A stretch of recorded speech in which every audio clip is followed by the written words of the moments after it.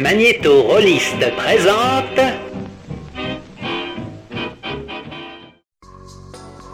Vous écoutez ou contemplez 2D6 Plus Cool, une émission déclinée en podcast et chaîne YouTube où on performe, on enregistre et on monte nos parties de jeux de rôle comme des spectacles. Nous sommes le 24 avril 2020 et voici Plan Séquence Green Dawn Mall, épisode 2. Mass, Black et votre serviteur, jouant respectivement Alfred Stone, Sarah Redhill et Trevor Miller, font face à Com Martin, meneur et auteur du jeu.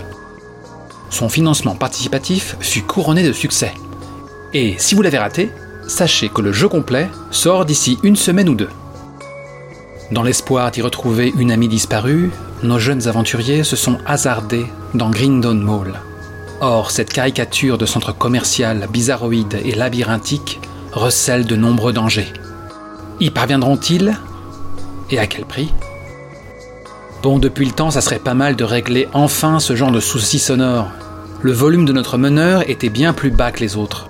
Le rendre audible ne s'est pas fait sans un léger bruit de fond. J'en suis le premier navré. À l'occasion du débrief qui suit la partie, Cobb nous expose aussi les dessous de l'auto-édition. Bon visionnage ou bonne écoute.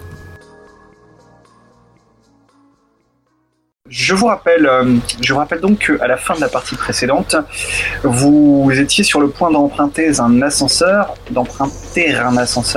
pour vous rendre vers une autre partie du centre commercial que vous êtes en train d'explorer à la recherche de votre ami Kim. Lorsque les portes de l'ascenseur se sont ouvertes, vous êtes tombé nez à nez avec le chien que vous aviez quitté un peu plus tôt dans le parking. Mais ce chien n'était pas seul, il était accompagné d'un petit garçon. Pour le moins effrayant, puisque sur son visage, il n'avait pas de bouche. C'est lorsqu'il a soulevé son t-shirt que vous avez compris d'où il vous parlait. Il vous parlait à l'aide de ces nombreuses bouches qui se trouvaient sur son ventre. Ça fait écho. C'est vous qui avez fait du mal à mon chien.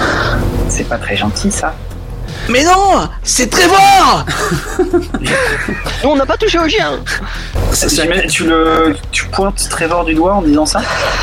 Ouais. c'est Trevor. Ce qui est amusant avec toi, Mas, c'est que ton personnage, il avait un certain type au début, et puis le naturel qui revient en galop à la fin. Trevor qui commence à reculer, toujours les mains crispées sur son club de golf en plastique, et qui articule non mais j'ai eu peur, tout le monde est dangereux dans ce mall. Ouais. C'est vrai qu'il aboyait beaucoup, votre chien, hein. Sarah se déplace inconsciemment entre le garçon et Trevor. Je continue de reculer, j'ai lancé un truc, il est parti à sa recherche, il est tombé dans le trou, c'est tout. Mais il va bien, regardez, il va bien. Et il est pas rancunier. Restez un peu éloigné, s'il vous plaît. Le chien avance également en boitant. J'ai un club de golf en plastique. Non mais l'énerve pas. C'est toi, Sarah, qui est devant. Mais je me mets devant Trevor et Alfred, vous êtes derrière. Charles-André, évidemment, derrière. Ouais, j'avais presque oublié. Comment peux-tu l'oublier ? C'est un ami. Le petit garçon soudain saute sur Sarah. Vers Sarah. Non, Sarah, attention. Coup de batte. J'essaye de l'intercepter avec ma batte. Quels sont les traits que tu mets en avant pour réaliser ce home run ? Bah, je pense qu'avec plus à droite qu'on croirait, ça surprend parce qu'elle touche la balle en fait. Et un objet aussi, tu as le droit à un trait, un objet. La batte, c'est un objet, je pense. C'est vrai, tu as un dé de base, un dé parce que tu as un trait approprié, un dé encore parce que tu as un équipement approprié, en effet, et les circonstances narratives ou l'aide de tes amis peuvent t'apporter d'autres dés. Sachant que j'applique ici une règle qu'on n'a pas eu l'occasion de tester jusqu'ici, c'est-à-dire que lors de la confrontation avec certains ennemis, tu as aussi des malus. Donc en l'occurrence, tu ne vas pas lancer 3D, tu ne vas en lancer que un seul. Un seul carrément ? Oui, tu vas avoir un malus de 2D. D'accord. C'est assez énorme, et du coup... C'est parce qu'il fait peur ? Ou c'est parce qu'il exude de la malchance ou... C'est pour deux raisons, déjà par sa puissance, on dira, et puis effectivement, par le fait que là, on n'est pas dans une circonstance idéale pour l'affronter. Ouais. En réalité, j'aurais dû le faire pour la confrontation contre la Kim de plastique, et C'est pas grave, ça fait monter la tension. On t'en veut pas. N'oubliez pas que le système pousse les PJ à s'entraider, que vous avez beaucoup plus de chances de réussite quand vous entraidez. Ceci étant dit, puisque tu fais face seul, a priori Sarah, cet enfant, tu as lancé un dé. Je rappelle qu'il faut faire 5 ou 6 pour une réussite. J'ai fait un D'accord. catastrophe. Tu swings ta batte vers lui, mais t'es un peu trop lente. En fait, il est plus rapide que tu ne le pensais. Il arrive à éviter ton coup et il plante l'une de ses bouches dans ton bras. Tu vas pouvoir donc te noter une blessure qui pour l'instant est légère. Très bien. Une morsure, mais qui pourrait s'aggraver si il continue à s'agripper. Que fait-on? Moi je crie. Moi je suis effrayé, mais quand même comme j'ai mon club de golf en plastique, je lui fracasse sur sa tête. Ah, joli. Est-ce que on peut du coup justifier d'un avantage parce que bon, il est déjà en train de mordiller joigneusement notre ami? C'est vrai que là il est immobile pour le coup. Tout à fait, il est immobile, tu as donc un avantage narratif. Là-dessus, un trait qui s'applique. Non, le trait pas trop, non. Oh, est-ce que tu as un équipement? Oui, le club en plastique. Donc ça fait 3... 2. On est quand même vachement mal barré.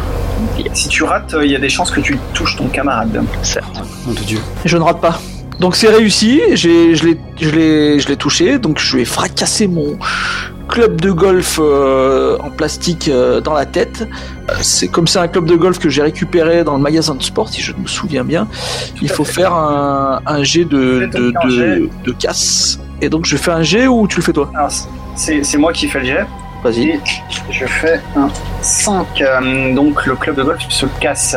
Donc le gamin lâche le bras de Sarah alors que tu le frappes à la tête. Il roule et va se fracasser contre la porte de l'ascenseur. Mais tu tiens à présent une moitié de club de golf dans ta main. Il s'est fracassé contre la porte fermée de l'ascenseur? Le gamin en fait a été envoyé bouler contre la porte de l'ascenseur. Sarah, Il bloque l'issue, on fait quoi? Sarah déjà tombe en arrière une fois que la morsure le lâche. Ça va, Sarah? Je sais pas, on s'enfuit en courant. Sarah crie mais rapidement elle se mord la lèvre pour pas alerter d'autres ennemis. Elle est un peu en panique et ça saigne. Il faut. Charles-André de Roquebeuf vous écarte, vous pousse pour que vous le laissiez passer. Il ramasse. Charles, attention, il est dangereux. Ne vous inquiétez pas. J'ai déjà eu affaire à des entités de la sorte. Il ramasse le bout du club de golf qui était par terre. Il s'avance vers le gamin alors que celui-ci est en train de se relever péniblement, d'essayer de se remettre debout. Et Charles-André de Roquebeuf lui enfonce le bout de la moitié du club de golf dans l'une des bouches. Oh mais c'est horrible. En enfonçant violemment, du sang gicle un peu partout sur les murs. Là, je détourne les yeux. Sarah regarde pas et crie putain. Et retombe inanimé. Le chien hurle à la mort. Mais vous l'avez tué? C'était lui ou nous. Mais c'est horrible. Moi, avec ma peau de plastique, je risque un peu moins que vous. J'ai entendu dire que le plastique c'était plus dur que les os. Je crois pas trop. Hein. C'est quelle sorte de morsure? Quel degré de gravité si tu veux? Elle est peu profonde, mais il a quand même laissé des marques. Ça va. Voilà, ça saigne. Ok. Et ça picote pas mal. Je m'agenouille, je fouille dans ton propre sac à dos, Sarah, pour en retirer les pansements que je commence à appliquer parce que bon, je sais ce que c'est les chutes en vélo. Et je suis très tremblant dans mes mouvements. Et je regarde, en fait, Charles-André, qui était jusqu'ici très polissé et apaisant, m'inspire déjà moins de confiance. En le regardant de près, d'ailleurs, tu remarques que sur sa peau, si on peut dire, les endroits où il n'a pas de vêtements, il y a des marques assez prononcées, des rayures, des petites imperfections. Tu l'avais déjà évoqué lors de la première session, et je pense que si tu attires notre attention là-dessus, tu me sous-entends que Charles-André, il a connu la guerre. Du sang. Est-ce qu'il a du sang coagulé un peu de partout, tu vois, c'est ça le truc. Non. Forcément. Ça, c'est juste, tu lis juste trop de manga, Alfred.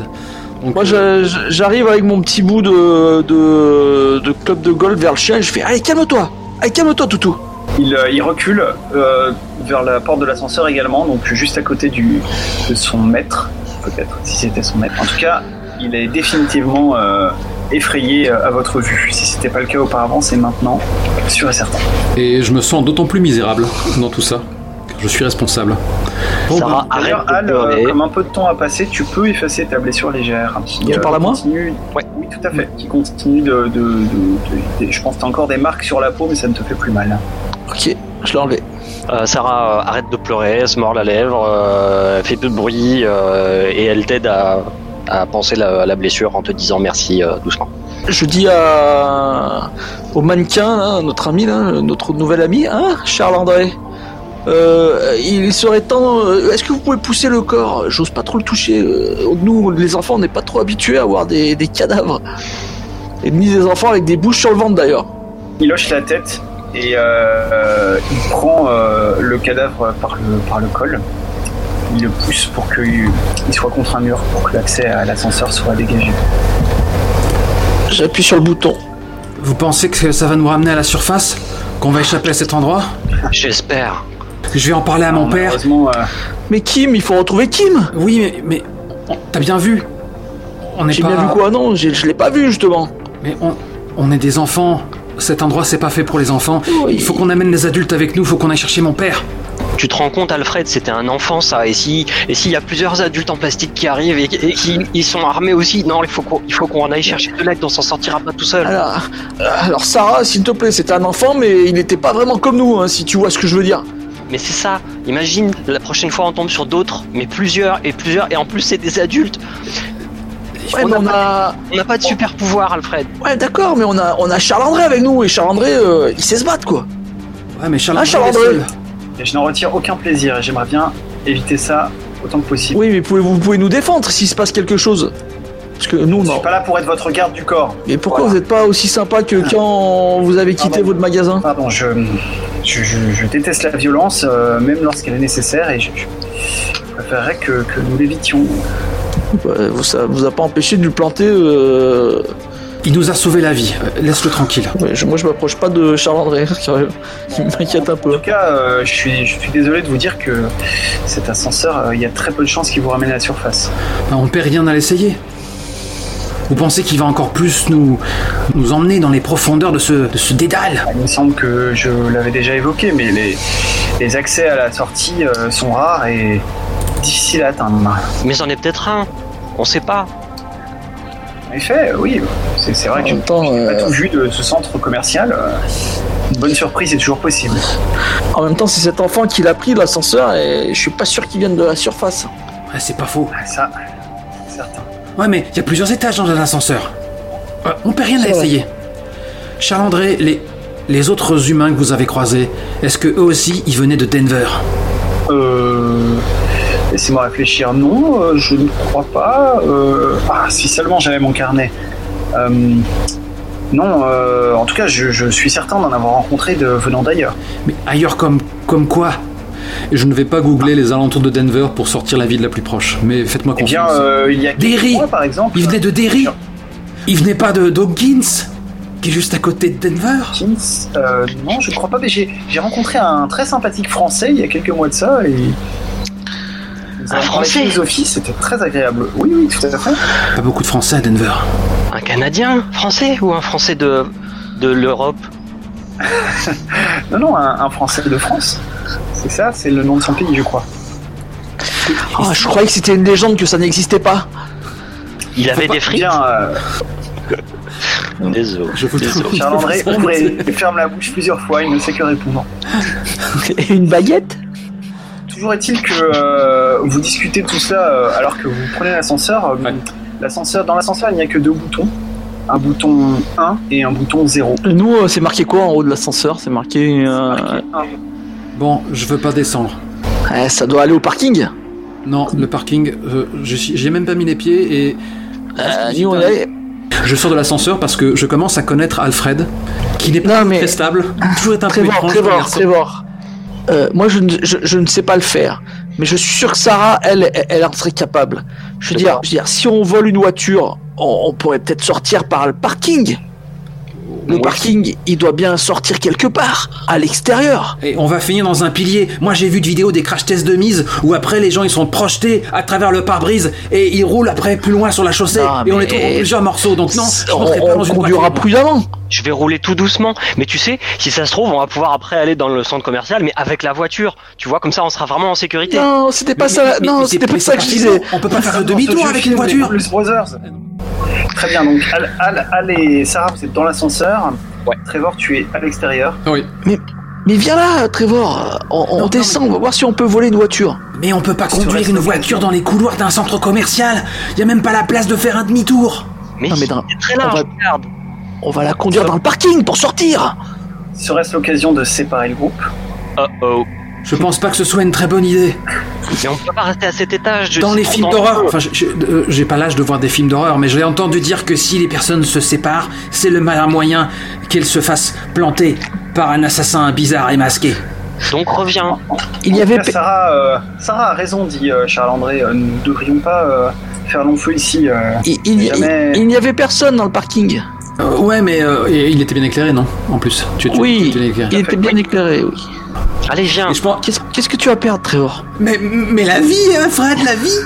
Oui, ici, c'est aussi dangereux que tu l'as bien vu. Il y a des gens tout bizarres. Des mannequins qui parlent, des enfants avec des bouches sur le ventre. Et Charles-André pointe vers le plafond derrière vous, dit. Et il y a ça aussi. Et vous voyez des papillons qui ont une taille... qui sont longs comme le bras. J'ai peur des papillons. Des motifs multicolores sur les ailes qui s'approchent et commencent à volter autour de vous. C'est dangereux? Il y en a 5. Qu'est-ce que c'est beau. Qu'est-ce que c'est, Charles? Je ne sais pas. J'ai jamais vu ça. Eh ben, c'est des papillons. Tu vois bien, c'est magnifique. Dans la légende de ma papillons, grand-mère, les papillons, c'est fait pour emmener les âmes des vivants dans le monde des morts. Hein. À ces mots, 2 papillons s'engouffrent dans l'ascenseur. Donc là, j'ai les yeux qui s'écarquillent, et à ce moment-là, il y a une sorte de bruit sépulcral qui se fait entendre, et je regarde mon bidon. Quand j'ai peur, j'ai faim. Je veux pas suivre les papillons. Et il y a un des papillons qui se pose sur ton t-shirt, Trevor. Je veux un cookie cat. Il essaye. Je veux un cookie cat. Et je commence à reculer. Tu recules où? Parce que là, t'étais pas dans l'ascenseur. Tu recules dans l'ascenseur? Je vous fais face, donc je recule. En fait, je recule un peu plus dans le couloir, en faisant geste de vouloir chasser le papillon, et je manque de trébucher sur le corps de l'épouvantable maître du chien. Non, mais on n'y va pas. C'est la preuve, les papillons, ils vont nous emmener dans l'au-delà. On n'y va pas. Mais ils sont pas... Il y a des couloirs qu'on n'a pas vus. Le papillon est fermement agrippé à ton t-shirt. Ça va aider Trevor, tu vois, le papillon. Il va me sucer le sang. Sarah essaye de pousser le papillon avec sa batte de loin, là. Elle ose pas taper. Sale bête. Moi, je cherche dans mon sac, là. Je suis sûr que je l'ai amené. Le papillon est bien accroché. Les autres continuent de volter autour de vous. Et il y en a toujours 2 qui volettent dans l'ascenseur. Il est pas bon, mon sang, je suis plein de Nuka-Cola. Enfin, de Nuka-Cola. Ah. Vous êtes... Alors, j'ai besoin de savoir qui, à ce moment précis, est dans l'ascenseur. Moi, je suis à genoux en train de fouiller dans mon sac, dans l'ascenseur. Ouais, bien sûr. Ouais. Sarah, tu es sortie? Je suis sorti. Je sais pas si D'accord. Charles-André est derrière ou devant Alfred dans l'ascenseur. Je pense que Charles-André est encore dans le couloir. Je pose la question car, à cet instant précis, un des papillons, vous entendez ding, et un des papillons, en fait, a appuyé sur le bouton de l'ascenseur, les portes se ferment. Et Al, tu sens l'ascenseur descendre. Non, mais attends, j'essaye de sauter à l'extérieur de l'ascenseur d'un réflexe. Alors, tu peux tenter cette action, mais elle va être difficile car je pense que les circonstances ne vont pas être en ta faveur, et si tu rates, tu risques fort d'avoir une jambe coincée entre les portes. Non, je propose qu'en fait, sur un succès mitigé, il n'y a qu'une partie de son corps qui reste à l'étage. Oh. Non. Je rappelle que la mort n'est pas forcément la mort n'est pas forcément la fin pour vos personnages. Hein. Il y a une règle spéciale. Mais il a un petit côté pionnier. Je suis sûr qu'il meurt d'envie de tester ça. Alors, Mas, est-ce que tu souhaites qu'Alfred tente de s'échapper de l'ascenseur malgré les grands risques?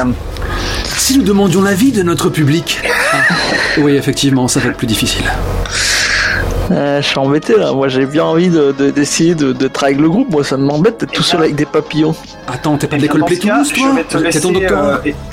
Dans ce cas-là, je vais te laisser réfléchir et on va revenir à nos 2 compagnons qui sont toujours dans le couloir. Bah non, on est en bullet time. Il hésite à sortir de l'ascenseur, à bondir hors de l'ascenseur. Ah oui, non, t'as raison. Non mais allez, vas-y, je prends le risque. Tu prends le risque? Évidemment, tant pis si je suis blessé. C'est naze. Parce que les circonstances ne vont pas être en ta faveur, donc tu vas avoir un dé de malus. Donc je te lance 2 dés de 6 et je prends le pire. Vu que tu n'as ni trait ni équipement approprié, Non. a priori. Oui. Non, il est introverti parce que le monde le fait peur et la solitude lui fait peur plus que tout, parce que sinon ça veut dire qu'il reste en tête à tête avec lui-même. Mais Bah, c'est tout à vraiment fait. vachement terrifiant quand même. Ah ouais. Alors, Je ne ferais ça à personne. Allez, comme je suis très magnanime, je te l'accorde, mais tu lances un seul dé. Magnanime et riche, rappelons-le, car ton financement est un succès de tonitruant. Ça n'a aucun rapport. 5, réussi. C'est une réussite. Je roule comme ça en boule dans le couloir au moment où la porte se ferme.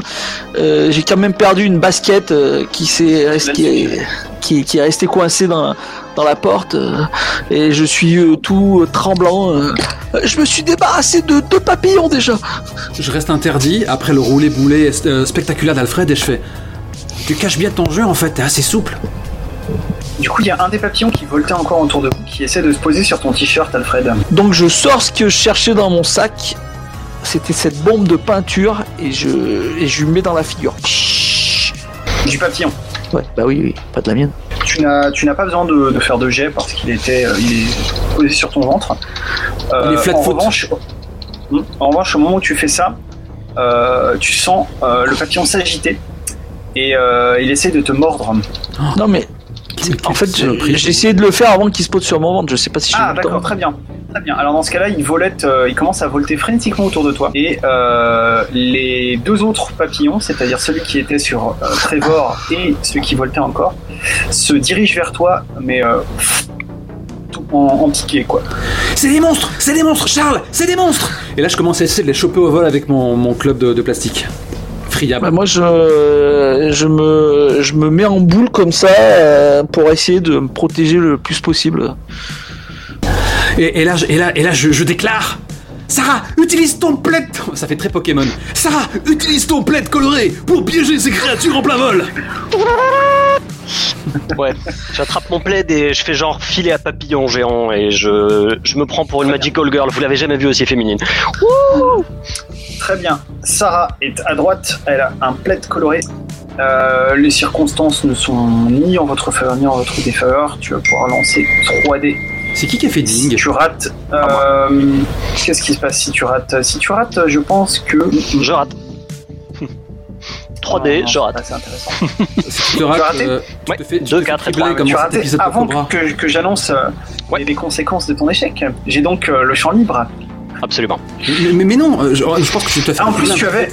Donc je disais, tu aurais dû lancer 2D et non 3 à cause de ta blessure légère, donc tu as de toute façon raté. Et je n'avais pas eu le temps d'annoncer les circonstances, ou plutôt les conséquences de ton échec. Tu lances bel et bien ton plaid, mais tu vas le lancer sur Trevor. J'aime bien le moment où tu vois j'ai cette posture de dresseur de Pokémon victorieux, je te vois faire ce geste de Magical Girl incroyable qui me fascine et je termine dans un... Mais je suis protégé des créatures quelque part. Et en fait, alors que je tombe sur l'arrière-train avec le plaid sur la tête, j'ai fait... Dans ma tête c'était plus efficace. Pardon. En tout cas, ça veut dire que rien n'a entravé l'avancée des 2 papillons qui ont foncé sur Al. Al, que fais-tu? Moi je dis, je me mets en boule comme ça, je me cache et j'essaye de donner le moins possible de mon corps pour qu'il me fasse mal. Ça me rappelle un épisode de Cobra où les insectes attirés par la lumière étaient aussi rapides que des balles de fusil.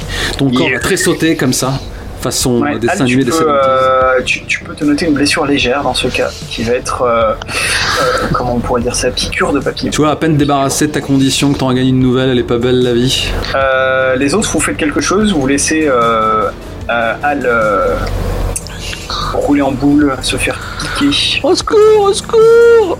En fait, je repousse le plaid et je tente quand même de les choper dedans, parce que ça reste quand même une bonne idée. Ah, tu te planques dans le plaid? Non, je repousse le plaid, un peu les yeux exorbités, et je vois les créatures qui sont en train de butiner le... Et tu retentes le coup. Je retente le coup. Oh, sur le côté, Alfred! Tu retentes le coup, pour le coup, elles font pas particulièrement attention à toi, puisqu'elles sont occupées à piquer Alfred. Tout à fait. Et moi, que c'est avec ou sans vélo, aventureux. je file comme le vent. Tu files comme le vent, tout à fait. Et moi je roule sur le côté comme il a demandé. Tu files comme le vent. Avec le plaid, ça fait un 3e dé. Est-ce que par hasard, ta camarade Sarah te filerait un coup de main? Ouais, carrément. J'essaye de donner des coups de pied, des coups de gifle dans tout ce qui bouge et qui est pas Alfred. Ça te permet de lancer 4 dés, Trevor. Si tu rates, cette fois-ci, les papillons vont s'en prendre à toi et ils seront beaucoup plus agressifs. C'est pas grave, comment dire, ma peau est immaculée depuis le début de cette partie, il est temps que moi aussi je verse un peu de sang. Possible qu'on voit quel poids ils sont capables de porter. Oh. Moi ça me fait flipper quand j'ai des ailes. Allez, Okay. lance les 4 dés. Un 5, un 1, un 6 et un 1. C'est quand même... C'est donc une réussite. Ah oui. Tu parviens donc à capturer les papillons. J'avais d'ailleurs oublié celui qui était sur ton t-shirt, mais on va dire qu'il faisait partie Moi aussi, gagnant. je l'avais oublié, je t'avoue. Non, tu l'as pas oublié parce qu'il est parti sur moi. Tu as dit qu'il s'est décroché et que quand j'avais tiré sur le... C'est juste. Donc tu captures les 3 papillons. Ok. Dans le plaid, ils se débattent follement. Eh bien, à ce moment-là, je suis pris d'une frénésie car c'était une journée assez longue et stressante. En empoignant le baluchon et en poussant des rugissements de tout petits titans, je martèle le Dipled et son précieux paquet, ou plutôt et ses captifs vicieux sur le sol, sur les murs. Oui, et nous on va leur mettre des coups de pied et compagnie. En attendant que ça craque. pareil. Et Maudit vampire! Et c'est Charles-André, au bout de quelques minutes, qui vous mettra ses mains sur les épaules en disant « Allez, je crois que c'est bon maintenant. » C'est l'enfer. Cet endroit, c'est l'enfer. Et je suis sûr qu'en fait, il y a plein d'ascenseurs à travers le monde qui mènent à cet endroit-là. Si on en trouve un, si ça se trouve, on va même pas arriver à Denver. On va arriver en France. Vous imaginez? En France. Mais c'est pas grave, on a un train. Trevor, Beaucoup de bruit, nous devrions pas rester là. Trevor, il faut que tu nous promettes que tu arrêtes de discuter car on a décidé une chose, il faut que tu nous suives. Si on avait pris l'ascenseur, on serait ailleurs là, on n'aurait pas eu ce problème-là quand même. Ailleurs, sauf que les papillons ont tenté de nous amener au sous-sol. Non, c'est pas du tout ça qui s'est passé. On voulait descendre et les papillons sont apparus, mais tu as hésité, et j'ai failli mourir. C'est pas sa faute, mais les papillons ils ont essayé de nous séparer, ils ont appuyé Va sur les te laver les cheveux dans le sèche-linge. Et en fait, je suis un peu braqué. Je suis désolé de t'avoir coupé, mais ça me semble très enfantin comme réaction. Et en fait, laissant le plaid avec son puzzle de plastique brisé, eh bien, je m'en vais comme un prince, avec mon club sur le dos, et je m'éloigne dans le couloir. Vers la place. Vers la place. Sarah, il est insupportable. Bah c'est comme ça les garçons. Hein. Ouais, je suis un garçon aussi. Hein. Ouais. Sarah récupère son plaid, elle le secoue, elle enlève les petits bouts de plastique, elle le nettoie de son mieux, elle marmonne, c'est ma mamie qui l'a fait. Trevor, Ouais. tu peux m'aider pour le pansement? Oh, oui. Et en fait, je reviens. Toi, je t'en veux pas, tu vois. Et donc, Ouais, on s'est beaucoup agité, il a bougé. C'est pas grave, tu pourras dire merci à ma mamie. Hein. Et moi, vous voulez pas me mettre un pansement, j'ai mal. C'est vrai qu'elle Bah est oui, cool. t'inquiète pas, on va s'occuper de toi. Elle est cool, ta mamie. J'adore sa cuisine. Regardez, elles m'ont piqué de partout, ça fait vraiment très très mal. Et ça me Ouais. gratte. Sarah s'occupe de tes plaies. Ça me gratte. C'est horrible. Ça te gratte C'est vraiment? pas des... Oui, c'est pas des c'était pas des papillons, c'est des moustiques, oui. C'est des c'est moustillons? Moi, je pense que Alfred, il est condamné. Ils ont dû pondre des œufs dans son corps. Et quand il sera assez gros, ils vont lui manger son cerveau. Arrête Exactement, Trevor, on sur a la déjà place, assez donc. peur là. Ouais, c'est pas vraiment marrant ce que tu fais, Trevor. Ouais, on a déjà assez peur là. Je te rappelle que si on a des soucis, c'est un peu à cause de toi, 2 fois de suite. Arrêtez de vous disputer les garçons, c'est comme ça que ça va mal finir. On se La disputera porte plus tard. du magasin de parfums s'ouvre. Il a dit qu'on allait revenir lui, moi je l'aime pas trop. Ah oui, c'est vrai. Effectivement. Et est-ce que c'est effectivement. l'employé? Ce n'est pas l'employé, pour le coup, qui ouvre la porte, même si vous pouvez le voir à l'intérieur. C'est une femme habillée en haillons, qui ressemble un peu à une clocharde. Il va falloir la caster.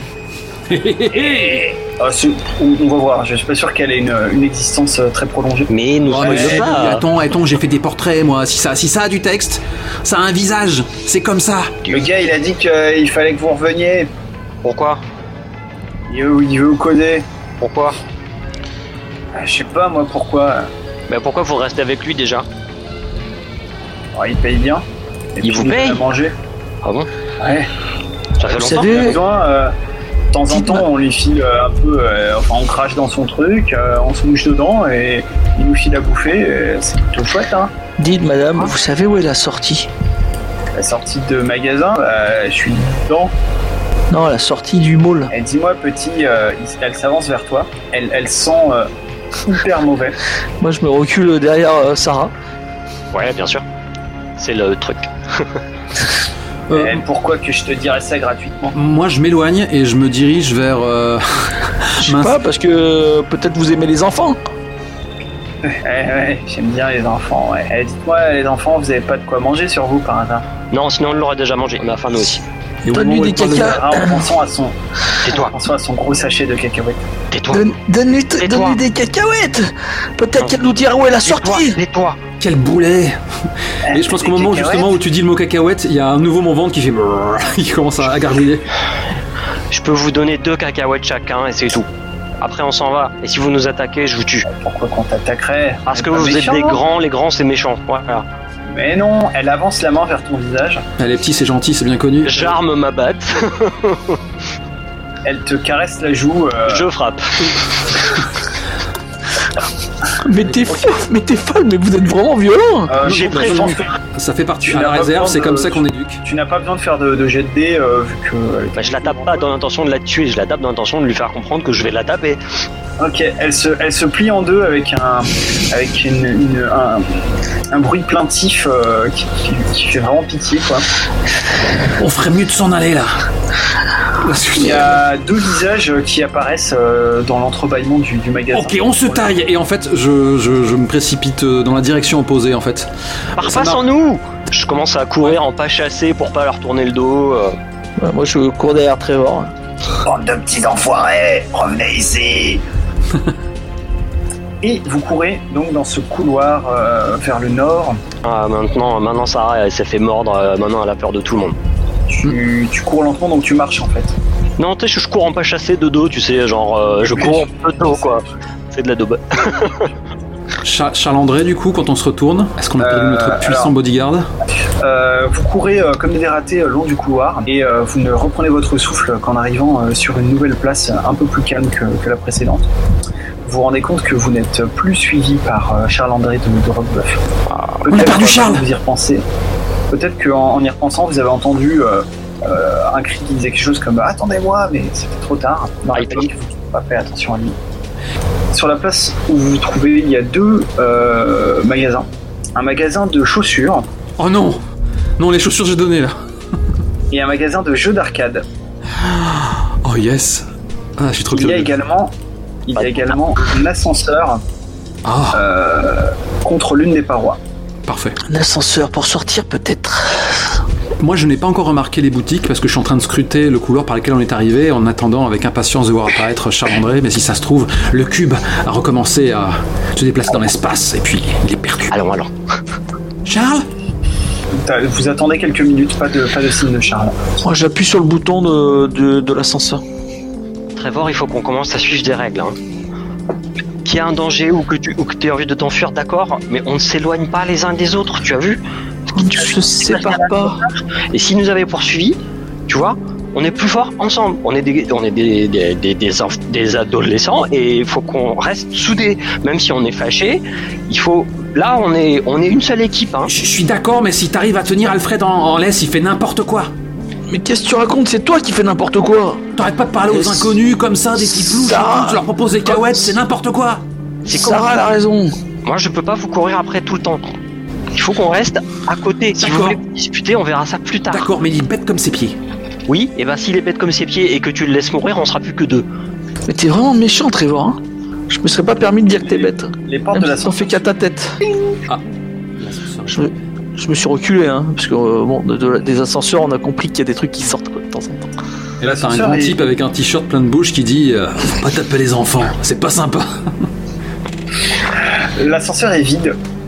Il y a une petite musique sympathique qui résonne à l'intérieur. Et regardez, l'ascenseur, il est vide. Il y a quoi comme étage? Il y a quoi comme étage? Il y a 1 et 2. Il monte en plus. Bon ben voilà, on va se rapprocher de la sortie. Et à ce moment-là, je me fige, parce que mon regard vient de croiser celui de la salle d'arcade. J'ai une hésitation comme ça, on ne voit pas mon expression. Sarah, Trevor, on y va. Il monte celui-là. Tu pourras pas nous dire que on peut pas prendre une voiture, patati patata. On va voir où ça va, de toute façon, c'est pas logique tout ça. Allez, allons-y. Je rentre dans l'ascenseur. Ouais, vous avez raison. De toute façon, je suis sûr que si on rentre là-dedans, il va nous arriver des problèmes. Dans quoi tu veux rentrer d'autre? Dans la salle d'arcade. C'est pas le moment de jouer. Non, t'as raison, c'est pas le moment de jouer. Vous rentrez dans l'ascenseur. En fait, maintenant, avant j'étais énervé, maintenant je suis un peu misérable. Tu m'as mis devant mes responsabilités. Rien que ça. Ouais. Vous appuyez sur le bouton 2. Les portes de l'ascenseur se ferment et juste avant qu'elles se ferment, vous voyez en fait les portes de la boutique de chaussures s'ouvrir et il y a 2 ados qui en sortent en courant. Ils ont l'air de rigoler, ils vous ont pas vu. Les portes se ferment, l'ascenseur monte. C'était Kim ? Vous pensez que c'était Kim ? Non, je les connaissais pas. Ils ont l'air de passer un bon moment, eux, pas comme nous. C'est peut-être des faux encore. Ouais, je suis sûr que c'est des faux. Ouais, s'ils sont vraiment ici, ils passent pas un bon moment, ça c'est sûr. C'est pas parce que c'est petit que c'est gentil. Ouais, mais faut qu'on fasse attention, on peut pas se bagarrer avec tout le monde, hein. On va pas y arriver. J'ai pas Faut qu'on trouve des amis. J'ai pas été élevé comme ça, c'est eux qui commencent. Ouais, mais faut qu'on trouve des amis là, hein. Bah on en avait un, on l'a perdu. Ouais, Et c'est je ma sais faute. pas. Peut-être ils nous emmenaient quelque part, je sais plus. Faut pas m'écouter, j'ai peur maintenant. Les portes de l'ascenseur s'ouvrent et devant vous se trouve une enfilade de pièces. Enfin, vous en voyez plusieurs. Des pièces qui ne sont pas hexagonales, qui sont tout à fait Des normales. pièces Elles sont, non hexagonales leurs murs sont- Tout à fait. Leurs parois ainsi que le sol est couvert de bâches en plastique. Ça sent la poussière et le plâtre. Et ici et là, vous entendez et vous sentez une brise qui passe à travers des fissures plus ou moins visibles. Je vous avais dit, ils faisaient des travaux, peut-être qu'il y a une sortie. C'est la sortie, je sens l'air de l'extérieur. Restez prudents. C'est la surface. Pourtant, j'avais l'impression qu'on en avait passé beaucoup plus de temps à descendre. Il y a des néons qui sont installés sur les plafonds, mais ils marchent pas tous. Donc là, il y a de la lumière, mais elle est un peu moins vive qu'ailleurs. Bon bah, on va chercher la sortie. Je savais bien que les aliens, ils avaient pas tout le temps de construire. C'est comme un jeu vidéo, et là, c'est les pièces qui sont pas finies. On va pouvoir s'échapper. Mais attention au ver géant. Ouais. Il y a une attention, sorte, là. c'est peut-être votre imagination, mais vous avez l'impression que de là où provient la brise provient aussi une sorte d'étrange mélodie, que quelques notes jouées à la flûte, vous ne parvenez pas tout à fait identifier. C'est bizarre. Pensez que c'est une énigme musicale ? À ce moment-là, j'ai les yeux qui s'éclairent et je sors mon ukulélé de mon sac. Attends, fais pas de bruit. C'est peut-être, je sais pas, c'est peut-être la musique du môle. Peut-être qu'on est dans un môle qui a arrêté d'être magique, tu vois. Dans le vrai môle, celui qu'on a quitté. Ouais, peut-être c'est une radio ou quelqu'un qui siffle. Mais elle vient d'où la musique alors ? On sait pas trop la définir aussi. Non, en fait, tu t'approches de là où d'où tu penses qu'elle provient, et effectivement, derrière la bâche en plastique, il semble y avoir une petite fissure, peut-être large comme 2 ou 3 doigts. T'as du mal à voir ce qu'il y a derrière, mais c'est également de là que provient un léger souffle de vent. Ça vient de l'extérieur peut-être. Peut-être. Et on peut essayer de casser le mur ? Est-ce que c'est un mur solide ou un mur en plastoc ou du placo ou... Tu toques dessus, ça a l'air d'être bien solide. Si je prends mon ciseau et que je commence à taper là où il y a les fissures, tout petit pour agrandir les fissures, ça me paraît possible ou ça me paraît je vais prendre 6 ans ? Oui, ça te paraît beaucoup trop long. Par contre, Trevor, toi qui es en train, j'imagine, d'observer tes camarades en train de taper le mur ou de regarder par la fissure, etc. C'est peut-être une impression due à ta nervosité, mais à un moment, tu as justement tu as la sensation que y a une forme qui vient de se déplacer dans la pièce. Quelque chose dans les ombres de la pièce créée par les néons qui clignotent, qui vient de bouger. Mais tu ne saurais pas dire où exactement. Et les gars, on n'est pas seuls. Et en disant ça, je passe 2-3 cordes de façon très maladroite. Comment ça on n'est pas seul ? Il y a une forme qui a l'air de bouger super vite. Quoi ? Une ombre. J'ai vu quelque chose bouger. Sarah, la pitcheuse, est de nouveau sur sa base. De combat. Avec un ver géant ? Sarah, tu as une sensation désagréable, comme une espèce de vague de froid qui te passerait dessus. Moi j'ai Ça dure l'espace d'un instant. Par habitude, je crache par terre. Moi, j'ai mon ciseau dans ma main droite, parce que j'étais en train de m'en servir, et j'ai sorti ma bombe de peinture. Il y avait quelque chose de bizarre dans la piqûre de ces papillons. Évidemment que c'est pas un ver géant. Il y a des esprits, il y a une malédiction à quelque chose, faut pas rester là. Qu'est-ce que tu racontes ? Alfred, faut qu'on s'en aille. Tu te rends compte que, tu regardes tes camarades, tu regardes Trevor, tu regardes Sarah, tu te regardes toi, et tu te rends compte, même si ça te paraît étrange, que apparemment Sarah n'a plus d'ombre. Mais moi j'en ai encore et Trevor aussi. Tout à fait. C'est ton ombre, Sarah. C'est ton ombre. Elle t'a quitté. Quoi ? Et elle est libre maintenant. Elle se déplace toute seule sans toi. Sarah commence à parler dans On sa s'en va, barbe. l'ascenseur, on s'en va vers l'ascenseur. J'ai déjà lu un manga comme ça. Et les ombres. Tais-toi. Oui, prenaient vie. elle va tuer l'original. Et je me mets à courir vers l'ascenseur. Tu vois, je suis tes conseils. Je cours avec vous, pleurant à moitié et en parlant en chippewa dans ma barbe. Et je pince encore 2-3 cordes maladroitement. Évidemment. Acteur studio. Allez, tous en rythme. Vous précipitez dans l'ascenseur, les portes, vous appuyez, j'imagine, sur le bouton 1. Sarah, cours vite. Ah, mais on redescend là. Et moi je file comme le. Tais-toi. Vous sentez un espèce de courant d'air froid au moment où les portes se referment. Et quand je me retourne et que je regarde les pieds de Sarah, est-ce que son ombre l'a suivi? Elle est revenue à sa place? Non. T'as perdu ton ombre à jamais. Là-bas. Je sais pas si c'est grave ça. Tais-toi. C'est un peu comme si t'avais perdu une partie de toi-même, Sarah. Quand on perd son ombre, on perd une partie de soi-même. Ok, Sarah commence à pleurer. Non, mais pleure pas, moi je la prends dans mes bras. Je fais, mais non, pas ça. Elle te pousse fort. Mais vas-y, je voulais pas te faire mal, je voulais pas te dire des méchancetés. Moi j'ai peur pour toi aussi, hein. En tout cas, l'ascenseur se rouvre et vous êtes de retour sur la place. D'accord, voilà, hein. On est passé. Les ados sont sur la place ou ils sont retournés dans la boutique? Non, ils ont respawné dans la boutique. Ils vont ressortir, tu vas voir. Et effectivement, lorsque les portes s'ouvrent, il y a 3 ados. Rien de plus que tout à l'heure. On va pouvoir les caster. Bah laisse-le décrire déjà. Ils se reproduisent. Alors, deux filles et un garçon. La première fille est assez petite en taille, elle a l'air plus jeune que vous. Elle porte une robe blanche déchirée et des chaussures militaires. La deuxième porte une salopette et elle est très maquillée. Elle a l'air... je sais plus, vous avez 15 ans, hein, c'est ça? Ouais. Moi, j'en fais moins, moi, personnellement. Ah oui, c'est vrai que Trevor était plus jeune, ouais. En tout cas, elle a l'air plus âgée que vous. Le troisième est un petit enfant qui doit... Enfin, vous savez pas quel âge il a, mais il doit avoir peut-être 8 ou 9 ans, grand maximum. Il porte une sorte de pyjama sur lequel il y a pas mal de bave. Il suce son ours, un ours en peluche. Et il vous montre du doigt. Et il dit... voyez, j'avais dit que l'ascenseur, il y avait des gens dedans. La fille, avec la robe blanche, avance vers vous d'un pas décidé. Elle fait un geste comme si elle s'apprêtait à prendre l'un d'entre vous par le callback, puis elle s'interrompt et elle se contente de mettre ses mains sur ses hanches. Je la regarde et je fais, elle a perdu son ombre. Et je regarde à nouveau Sarah. Elle a toujours perdu son ombre. Oui, tout à fait. Et là, c'est vraiment flagrant avec les néons. C'est affreux, elle a perdu son ombre. Notre amie a perdu son ombre. Sarah, oui, bon. Pardon, c'est Sarah. peut-être pas si grave que ça, hein. Sarah te met à attaquer. La fille en robe blanche te tourne autour, Sarah. Elle te regarde. Ouais, Sarah essaie de la maintenir à distance, lui tourner le doigt à personne.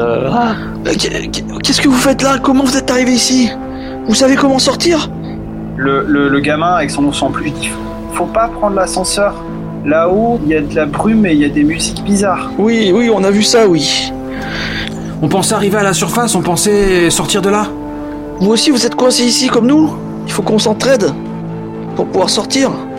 On a perdu Kim, une copine asiatique avec des couettes. La fille à la robe blanche vous dit venez chercher votre copine, c'est ça? On l'a pas vu votre copine. Et l'autre fille, la fille maquillée, lui jette un regard.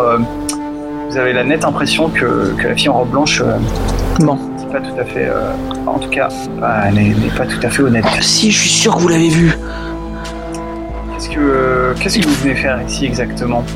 On vous l'a dit, on vient chercher notre ami. Et vous, qu'est-ce que vous faites ici?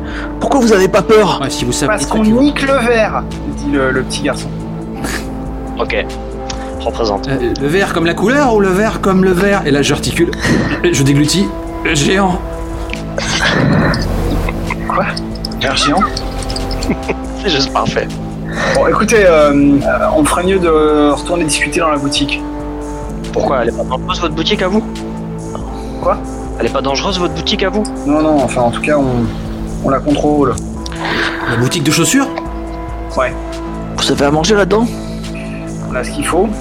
Mais techniquement, on a mangé nous aussi Quelque d'ailleurs. chose, On va partager, nous on a des cacahuètes si vous voulez. la fille maquillée se tourne vers l'autre en robe blanche et dit non mais attends Sarah, on peut pas les accueillir comme ça. Ça va? Écoute, Mais il y a 2 Sarah. Oh, c'est Stars. écoute Julie, Jean est pas là, alors c'est moi qui décide. Pour l'instant, Mais vous êtes perdus comme nous et vous avez jamais réussi à sortir? Ça fait combien de temps que vous êtes ici? c'est pas que t'as rien compris toi. C'est pas qu'on n'a pas réussi à sortir, c'est qu'on s'en fout de sortir. Comment ça, vous foutez de sortir? C'est super dangereux ici. Elle te fait un signe, elle dit allez dans la boutique. La petite en robe blanche a été appelée Sarah. Tout à fait. Mais on en a déjà une de Sarah. Nous, on a la vraie. Mais des fois, il y a des gens qui ont 2 fois le même prénom. Hein. Allons discuter dans la boutique. Attends, on est dans une série télé Netflix, on va pas faire une erreur pareille. Le jeu, c'est ce qui fait. Moi, ce qui me surprend plus, c'est que Julie et Jean, ça pourrait bien être des noms français du coup. Des cages. Mais on les comprend, hein, donc ça veut dire que... Moi je les suis, hein. Je sais pas si les autres les suivent. Je les suis, mais j'ai toujours les mains crispées. Bon, j'ai rangé mon ukulélé, j'ai à nouveau le club entre les mains et je suis circonspect parce que je sais que Sarah, c'est une menteuse. Moi, j'aime pas les menteuses. Moi, je suis le mouvement en fermant la marche. Une fois qu'on sera dans la boutique, je resterai à la porte. Comment tu t'appelles, petit? Je m'appelle Lucas. C'est Sarah ou Julie, c'est une de tes sœurs? Non, c'est pas mes sœurs. T'es bête toi. C'est qui le vert? Le vert, le vert c'est le centre. Ah. Ouais, nique le vert, ouais. Carrément, nique le vert. Alors, ouais, d'ailleurs, vous remarquez au-dessus à côté de l'enseigne de la boutique, il y a 2 grands cercles, un grand cercle bleu et un grand cercle jaune qui ont été tagués à la bombe. Et à l'intérieur de la boutique elle-même, qui est une assez grande boutique, il y a des pyramides de chaussures. Il y en a plusieurs qui sont assemblées ici et là. Il y a aussi plusieurs chaussures qui jonchent le sol. Et il y a quelques créatures, disons 4 ou 5, qui ressemblent à une espèce de grandes mythes humanoïdes à taille humaine qui sont posées dans un coin de la pièce. Des mythes? Ouais.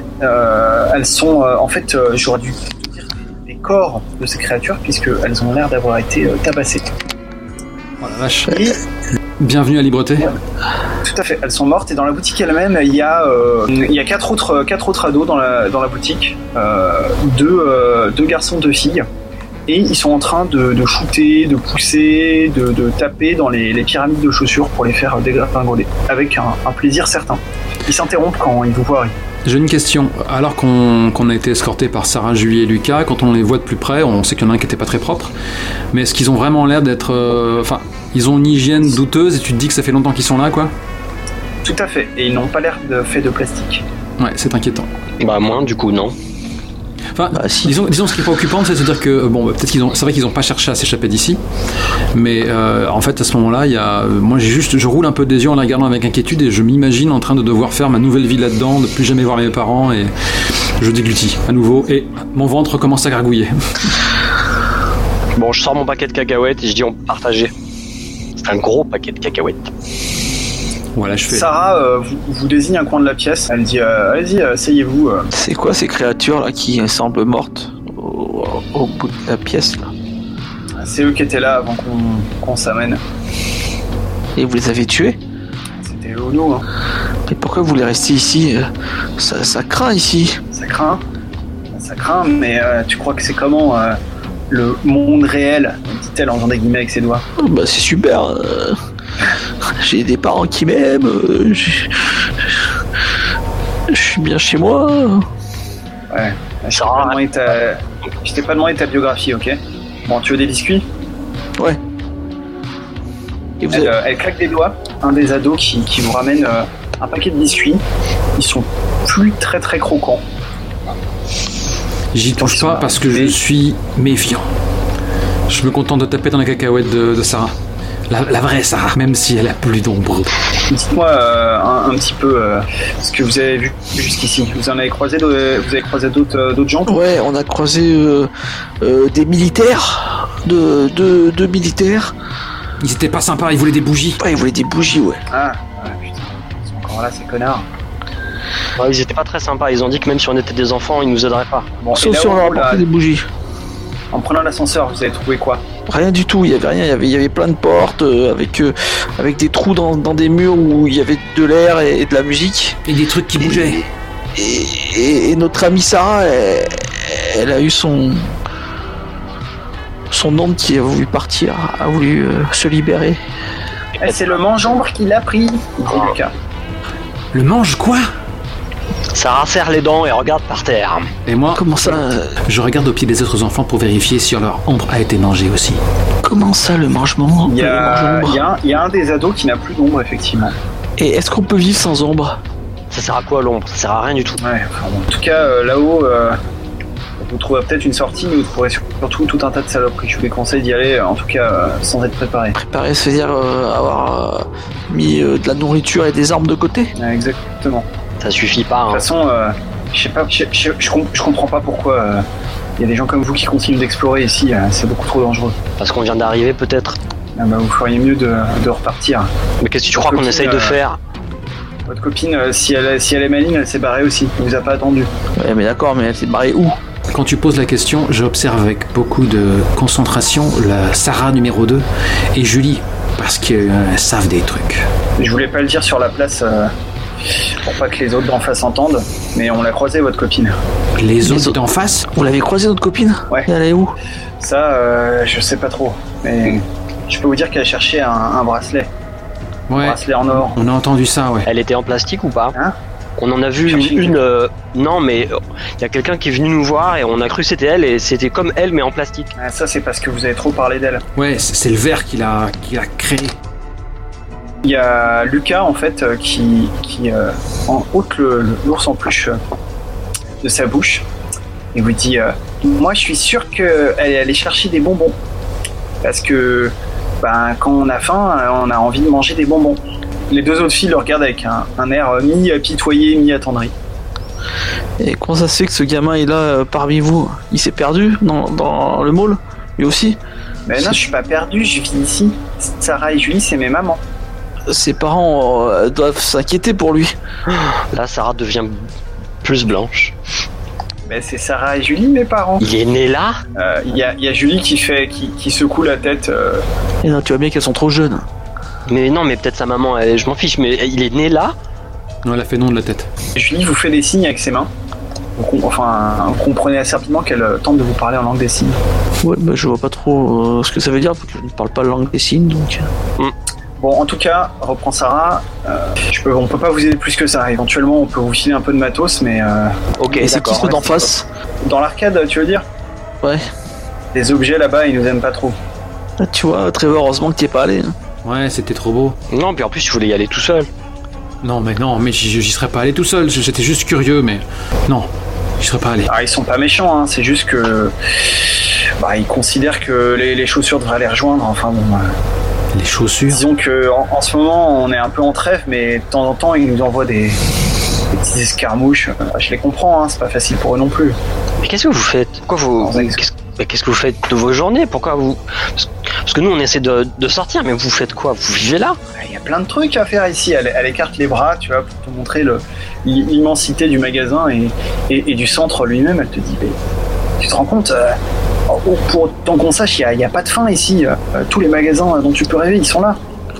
C'est génial. Bon, d'accord, de temps en temps c'est un peu dangereux, mais c'est ça qui fait partie, ça donne du frisson, quoi. Ouais, d'accord. Et puis dehors, Sarah, elle s'est fait ta gueule. Notre Sarah ne creuse pas davantage le sujet. Oui. Bon, ça vous intéresse du matos ou pas? Ouais. Quel genre de matos? Il y a Julie qui se lève. Elle va vers une pile de chaussures et elle en tire un sac à dos. Elle ouvre le sac à dos et elle en sort un pistolet. Là, j'ai les yeux qui s'écarquillent en voyant ça. Ah, Sarah ne réagit pas spécialement. ce genre de truc. Oh mon dieu, mais c'est pour les adultes ça. On va pas faire servir. Ouais, tu dis ça jusqu'à ce qu'il y en ait un qui a un fusil et toi non. Mais qu'est-ce que tu racontes? Ouais, la vie c'est difficile, hein. Tu veux Comme prendre voulez, le hein. pistolet? Quoi, vous en avez jamais vu avant ou quoi? Vous habitez dans quoi comme quartier, vous? Pas dans le tien, ça c'est sûr. Non, Bon, ça mais vous intéresse ou pas? c'est trop dangereux. Mes parents ils m'ont dit que c'était trop dangereux, qu'il fallait surtout pas que. Moi ça m'intéresse, mais je sais pas avec quoi je peux échanger aussi. Considérez ça comme... Attends, j'ai peut-être quelque chose que tu peux faire en échange. Nico. Et elle appelle, il y a un des gars qui vient vers vous. Il tient, donne ta lettre là. Le Nico en question met la main dans son pantalon, a priori dans son caleçon. Et il en sort une enveloppe toute tordue, toute crasseuse. Il dit, et il vous dit, si vous arrivez à retourner à l'extérieur, j'aimerais bien que vous donniez ça à mes parents. Ils habitent à Pour Denver? leur expliquer. Non, ils habitent à Moscou. Ah quoi? C'est où ça? C'est dans l'Illinois? Non, c'est la capitale de la Russie, Ah ouais, de l'URSS. où j'habitais. L'URSS, attends, tu viens de quelle année toi? On vient des années 80, non? Non, je sais plus. On vient pas Non, Ah, merde, c'est le centre qui est des années 80. Ah pardon. Non, ça vient de la Russie. La Russie. La Russie, en Europe?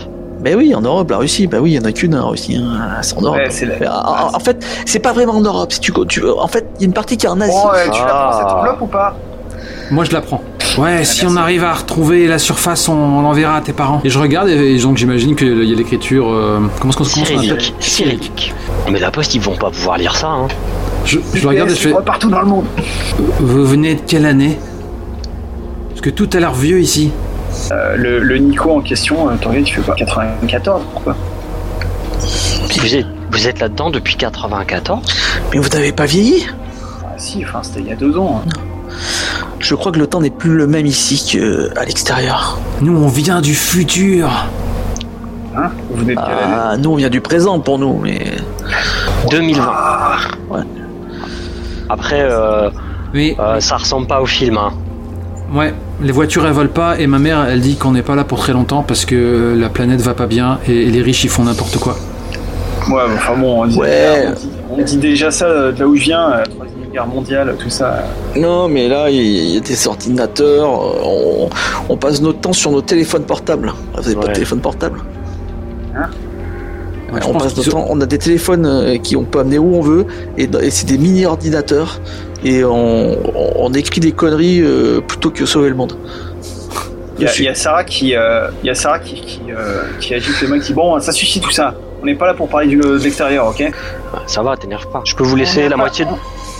Non, mais on n'a pas le droit de parler du dehors ici. Parce que Sarah l'interdit, c'est ça? Qu'elle est un peu mal à l'aise par la conversation. Vous avez un chef, c'est ça? Qui vous donne des ordres? C'est bien. Non, Non, mais ces gens, ils nous aident à chercher des choses pour manger et pour dormir et tout. comment vous trouvez des choses à manger ici? Il n'y a rien. Bah, si Ça. des fois on va au supermarché ou on va dans les fast-food, Jean, c'est un enfant ou c'est un adulte? bah, c'est un enfant. D'accord. Je vous ai dit aussi, il faut pas faire confiance aux adultes. Ouais, je préfère ça aussi. Ça ment tout le temps et... Voilà. Je vais vous laisser la moitié de nos cacahuètes. Je range la lettre dans mon sac, et maintenant, du coup, elle prend une place. Je vais vous laisser aussi des pansements. Elle ne prend pas de place. Je leur donne des pansements aussi. Ouais, c'est cool. Vous êtes réglo. J'espère que tu vas retrouver ton ombre. C'est possible, tu Et crois? J'espère qu'on va retrouver Kim surtout. Pas grave, je suis Et la sortie? Vous avez jamais cherché la sortie? Vous avez pas une idée? Bah, si je t'ai dit, si tu prends l'ascenseur là, tu marches assez longtemps, tu finiras par la trouver ta sortie. Ouais, vous avez dit que c'était dangereux là-haut. Y a pas un autre endroit? Bah, à moins que tu crois à ces conneries de clés et de porte, non Et pas c'est ainsi. quoi ces conneries? Tu descends tout en bas quoi. Alors je comprends pas. Comment? Tout en bas aussi à la sortie? Bah, la sortie de secours quoi. T'es jamais allé dans un centre commercial ou quoi? Ah. Et vous pensez que c'est plus sûr, la sortie de secours, que celle du 3e étage qui mange les ombres? Ça j'en sais rien, je sais même pas par où on pourrait y aller. C'est qui nous parle là? C'est Sarah? Ouais, c'est ça, ouais. Quand je pose la question sur le rez-de-chaussée, enfin le sous-sol qui serait la sortie de secours, je lance un regard vers Julie pour voir si elle fait un nom du doigt. Silencieux. Non, elle réagit pas. D'accord. Je regarde les autres et je fais bon, peut-être que finalement le sous-sol c'était une bonne idée, on fait quoi? On va essayer ça. Et me dis pas j'avais raison, hein? J'ai rien dit. Non mais je disais ça à l'attention d'Alfred. On commence à se diriger vers la sortie. Je le dis pas parce que je le savais. Je jette un coup d'œil et je dis Julie, je voudrais te dire un secret, tu peux venir? Elle se lève, elle te suit. Et je la prends dans la confidence avec Trevor et Alfred. Parenthèse, on a pris le gun ou pas? Moi je l'ai pris, oui. D'accord. Eh bien écris-le dans ton équipement, ça va faire la différence. D'ailleurs, vous pouvez aussi enlever vos blessures légères. Qu'est-ce que tu voulais nous dire, Julie? Elle te fait une série de signes que tu ne comprends pas. Dis-nous avec ta voix parce qu'on parle tout doucement, il y a que nous. Je crois qu'elle peut pas. Personne d'autre nous entend. Je crois qu'elle peut pas. Tu es muette. Elle tapote sa gorge. Tu es muette. Mais Pardon, alors. Non, Si. excuse-moi, je suis bête. Alors, je sors mon cahier à dessin et mes feutres et je lui dis écris. Oh, joli. Chouette. Bravo, Mas. C'est ton action de la soirée. Elle commence à griffonner frénétiquement. Vous voyez qu'elle vous écrit en gros je vous déconseille de chercher la sortie par le bas ou par le haut, c'est trop dangereux. Vous feriez mieux de retrouver votre ami. Je pense que Lucas a raison. Elle doit être du côté des bonbons. C'est en tout cas là qu'on l'avait vu la dernière fois. Alfred, tu peux lui laisser ton cahier? Comme ça, elle pourra parler à ses copains. Bah ouais. Donc j'ai plus de cahier, plus de feutres. Ouais, mais c'est beau comme geste. Merci Alfred, elle écrit. Je lui fais un gros bisou sur la joue. Mais je lui dis mais tu veux pas venir avec nous? Non, je suis bien avec eux. Sarah, elle est parfois un peu ronchon, mais c'est ma copine. Où est-ce qu'on peut trouver les bonbons? Au supermarché, non? Ça, je sais pas. Il y a un magasin qui en vend. Oui d'accord, mais il est où? Elle hausse les épaules. Tu penses que Lucas y sait ou il est trop On va petit pour chercher. se rappeler? On va chercher. Lucas il sait pas, méchant il sait lui. Il pourrait vous y amener, mais Sarah le laissera jamais partir. Et moi-même, je suis pas très chaude pour ça. Non, c'est déjà bien assez dangereux. J'assume pas non plus. Bon, bah écoute, merci pour tout, Julie. À bientôt peut-être. Je me souviens pas tout, mais on n'est pas passé devant un vendeur de bonbons. Hein. Non.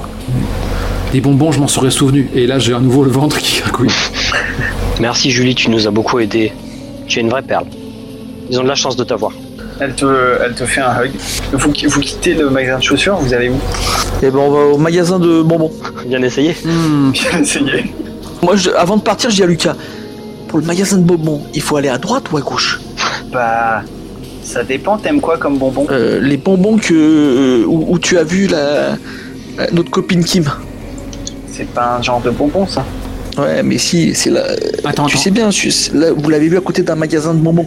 Ce magasin, fais un peu d'effort, Lucas. Il a l'air un peu embêté, il dit mais Sarah m'a dit de pas le dire.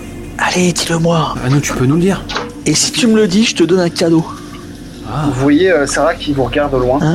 Je ne participe pas à cette esclandre. Hein? Je te donne un cadeau si tu me le dis. Non, je veux plus parler avec toi. Regarde, je sors ma balle de tennis et je la fais rebondir. Ting, ting, un cadeau. Il court se cacher derrière Sarah. Je me balance la balle de tennis dans la tête. Il te regarde d'un Sérieux air peu... Reprends-toi, Mas. Non, C'est moins grave parce que nous aussi on est des mineurs. Je le fais pas, je le fais pas. Je vais la garder au montage parce qu'elle est drôle. Tant pis, on va improviser et on verra bien ce qui nous arrive. Alors, Sûrement plein de couloirs qu'on n'a pas vus. Ouais. blim, blam, bloum, sort du pot. On va à gauche. D'accord. Ah parce que ça y est, vous êtes d'accord? Vous vous êtes un peu calmé? Ok, c'est ça, allons à gauche, ça ou notre direction, ça fera l'affaire. Et du coup, j'ouvre la marche. À notre gauche? Ça veut dire à droite sur le plan. Hein. Oui, bon, peu importe. Mais non, à gauche là. Hein. Ça peu importe, on cherche la sortie. Non, mais l'autre gauche. Donc on va à gauche sur le plan. Désolé.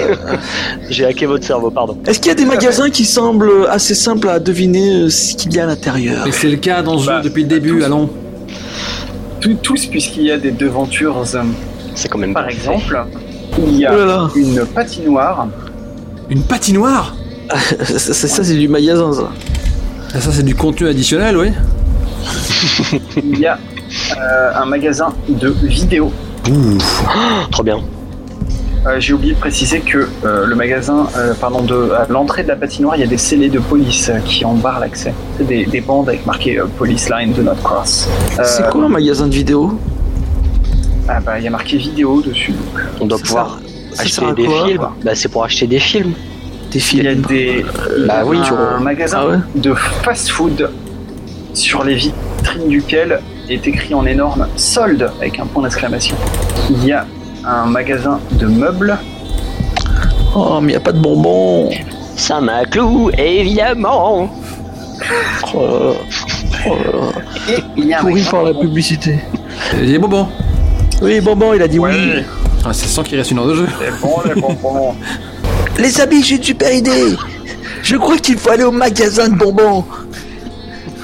Peut-être que nous trouverons Kim. Ah, franchement, si t'as pas un Oscar après cette partie, je sais pas qui peut le mériter. C'était hier soir, non? Mais tu dis vrai, compagnon. Allons-y donc. Enfin, la lumière au bout du tunnel. Bon, concentrons-nous, je vous rappelle qu'il nous reste très exactement 50 minutes. Go. 50 minutes, on peut y arriver. On peut faire une sorte de fin douce amère où on s'entretue. Non, pourquoi pas de PVP? Ok, Attends, t'es Avec fou, les enfants, school, mec. dirigez, j'imagine, tout droit vers le magasin de bonbons. Oui, nous dirigeons tout droit. Un peu partout dans le magasin, il y a des guirlandes et des sapins comme s'ils étaient décorés pour Noël. Mais surtout, à l'intérieur, ça ressemble pas vraiment à un magasin de bonbons. En fait, ça ressemble plutôt à une sorte de banque. Il y a des comptoirs avec des espèces de créatures cheloues qui ont l'air d'avoir une peau noire et luisante derrière. Humanoïde. Humanoïde, tout à fait. Et au moment où vous rentrez, avant que vous rentriez, parce que je pense que vous le voyez par les vitrines et ça peut influencer votre réaction future, à l'intérieur, vous voyez 4 bonhommes, il n'y a pas d'autre manière de le dire, qui ont l'air d'être faits en chocolat, qui ont tous des pistolets, qui sont a priori en train de menacer les espèces d'humanoïdes dont je vous parlais juste après. Everybody stay cool, this is the robbery. Et l'un, il y en a 2 de ces créatures de chocolat qui ont a priori des otages, en tout cas quelqu'un qui prenne à la gorge et qui menace d'un pistolet. L'un de ces otages a l'air d'être un être de plastique. Le deuxième de ces otages, c'est Kim. On l'a retrouvé. Je leur fais signe de se taire et de se baisser. C'est des terroristes. C'est juste on s'en fiche. C'est un braquage. Il y a Kim qui est là et ils nous tournent tous le dos. Moi j'ai un pistolet. Je vais tirer, d'accord? Ils sont pas tuer des gens. C'est pas des gens, ils sont faits en chocolat. Maintenant tais-toi, ils sont armés, ils vont faire du mal à d'autres gens. On sait que c'est des méchants. On fait un chocolat, il faudrait plutôt un chalumeau, comme ça les ferait fondre. T'as un chalumeau? Moi j'ai un pistolet, alors je vais utiliser mon pistolet. Je vous préviens seulement pour pas que vous ayez peur. Tu penses qu'ils vont saigner du caramel?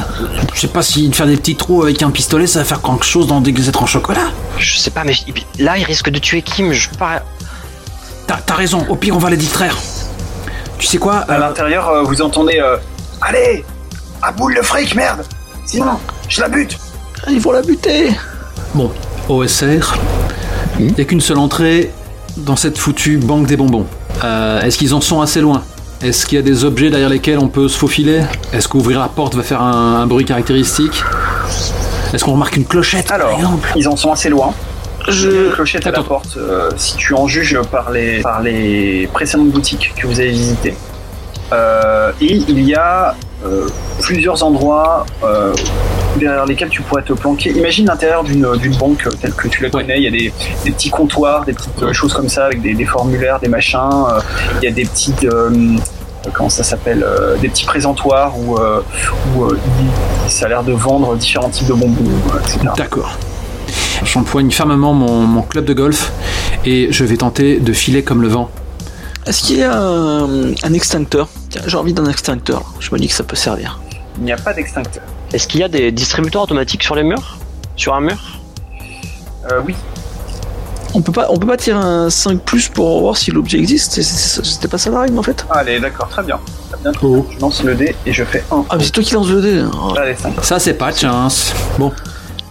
Est-ce que je peux réussir à entrebâiller la porte et filer comme le vent pour rouler boulet derrière un petit présentoir? Boulet, boulet. Tout à fait. Le risque étant évidemment que si tu rates, tu fait repérer et je pense que ce sont des voleurs très nerveux. Ouais, mais si ça se trouve, ils ont une mitraillette qui lance des cachous. Donc, combien de dés ai-je droit, maître? J'imagine que un de tes traits peut t'aider. Oui, filé comme le vent. Sur son vélo. T'as un vélo? T'es dans quelle équipe, toi? De l'équipement, non, a priori. Pardon? Tu n'as pas d'équipement qui Non, peut j'ai pas t'aider. d'équipement particulier qui puisse m'aider. Mais Moi je dis des hommes au chocolat avec un gâteau, ça peut marcher quoi, non? Non, j'ai rien elles ne dit. font pas attention à toi, tu peux donc lancer un 3ème dé. Tu lances 3 dés. D'accord, allez hop. Dans le même temps, Sarah va probablement tirer sans autre forme de sommation. Eh bien, Alors, j'ai ça au moins dépend, un hein, 5. Si on considère que Sarah... Ah. Comment? Si Sarah m'aide, me couvre. Ouais, mais Bah, bon. ça faisait un dé de plus, mais là, Non, t'as en réussi. fait, c'est le contraire. C'est le contraire. Disons que moi, mon but, c'est de m'infiltrer à l'intérieur pour plus tard l'aider dans ce qu'elle va tenter de faire. Ah, bah oui. Donc, il En fait, tu as vaudrait mieux réussi. que. Voilà. Ouais, il te voit pas J'ai mal. réussi, j'ai fait au moins un 5. Ah ouais, il a fait ça quoi. Voilà. Ok. Donc, Oui, je vois pas les dés. Très bien. Tu roules telle une ninja derrière un des petits comptoirs où on peut remplir des formulaires de demande de prêt. Ouais. Et l'un des voleurs dit: bon, ça suffit maintenant, je compte jusqu'à 3. 1. Sarah tire Et sur lui. Voilà. Non. Très bien. Pendant tout ce temps, on s'était baissé, tu te souviens? Donc du coup, Sarah, elle s'est mise à genoux et elle a essayé de viser comme quand papy lui apprend à tirer sur les boîtes de conserve parce que l'année prochaine, on va l'emmener à la chasse.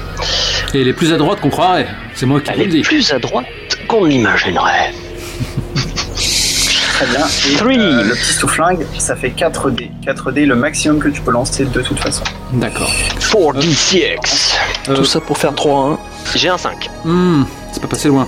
Un 5. Et avant que tu lances cette narration de haute voltige, mon succès pour réussir à sneaker, est-ce que ça fait que je suis couvert par ce succès pour aussi me rapprocher d'éléments de décor en éléments de décor? On a maintenant L1. Vers Kim. Procher de Kim? Oui. Oui. Allez. Oh. Merci bien, maître. Donc, vas-y, Sarah, je te laisse décrire ce qui arrive. Donc Sarah ferme un œil, tire la langue, puis se souvient que ça sert à rien, ouvre les deux yeux, vise et tire. Elle touche l'homme de chocolat à l'arrière de la nuque. Après, j'ignore comment il fonctionne, mais j'espère qu'au moins ça va lui faire lâcher son arme, si possible Chocolat périr. chaud gicle. Direct dans la guimauve. Chocolat chaud. Oh. Chocolat chaud gicle et il s'effondre au sol. Kim hurle. Les deux autres homonculis se tournent vers toi. Flingue sorti évidemment. Et tire. Je tank. Pendant ce temps, j'attire l'attention, donc évidemment, il tire sur moi. C'est normal. Très bien. Moi, en tout cas, je vais charger avec le club pour tenter d'en défoncer un, quoi. Ali, tu fais quoi pendant ce temps-là? Pour l'instant, je suis assis comme ça derrière le truc. Je fais rien. Je sais pas quoi faire. C'est le seul qui va s'en sortir. Fallait pas tirer. Très bien. Ça veut dire qu'il n'y a personne en gros pour empêcher Sarah de se faire tirer dessus, même si Trevor, tu pourras agir ensuite. Je pousse Sarah pour qu'elle elle à l'entrée du magasin de bonbons. Moi, je la pousse comme ça pour. Donc tu lui donnes l'un des avantages et tu es dans la ligne de mire. Si tu réussis, Sarah va se faire tirer dessus de toute façon. Parce qu'on peut pas être plus rapide qu'une balle. Mais si tu réussis, Sarah n'aura pas de blessure grave, elle n'aura qu'une blessure légère. Ah. En revanche, si tu rates, c'est toi qui te prends la blessure grave, elle. Donc vas-y, on va commencer par ton jet visiblement. Ouais, en fin de compte, je vais peut-être pas faire ça. Tu as le droit de reculer. Non, je recule rien du tout. Moi. J'ai un seul jet, un seul dé en plus, tu vois, un dé de 6. C'est ton chant du cygne. Je te regretterai finalement. Grave, c'est ce qu'il y a avant Mortel. En gros. Oui, on se doutait. Et c'est moins 3 de malus. Ah, Donc, qu'une seule case. 4. J'y étais presque. Tu as raté donc. Bah, 4, tu rates, c'est ça? Ouais. Tout à fait. Blessure grave. Balle. Dans l'épaule. Balle dans l'épaule. Bonne journée. Ah ouais, carrément, ouais. Blessure grave, il n'y a qu'une seule case. C'est un malus de moins 3D. Ça veut dire que si tu dépasses ce seuil-là, et bien tu meurs. Tu vas devenir, devenir du plastique. Donc tu pousses Sarah, mais c'est toi qui te prends la balle. Au même moment où quelques secondes plus tard, Trevor frappe. Trevor, tu n'as pas besoin de faire de jet puisque tes assaillants ne font pas attention à toi et ne bougent pas a priori. Donc, Monstre! Je te laisse Je te laisse expliquer ce que tu fais. Eh ben, en fait, d'abord j'ai un premier coup dans la cuisse, du coup le l'être de chocolat terriblement appétissant en cet instant et effrayant aussi quelque part. Ben il fléchit comme ça, il tombe sur les genoux, peut-être même qu'il lâche son arme et alors qu'il baisse la tête, j'en mets un deuxième sur le crâne. Saleté. D'accord. J'ai cru que t'allais le mordre.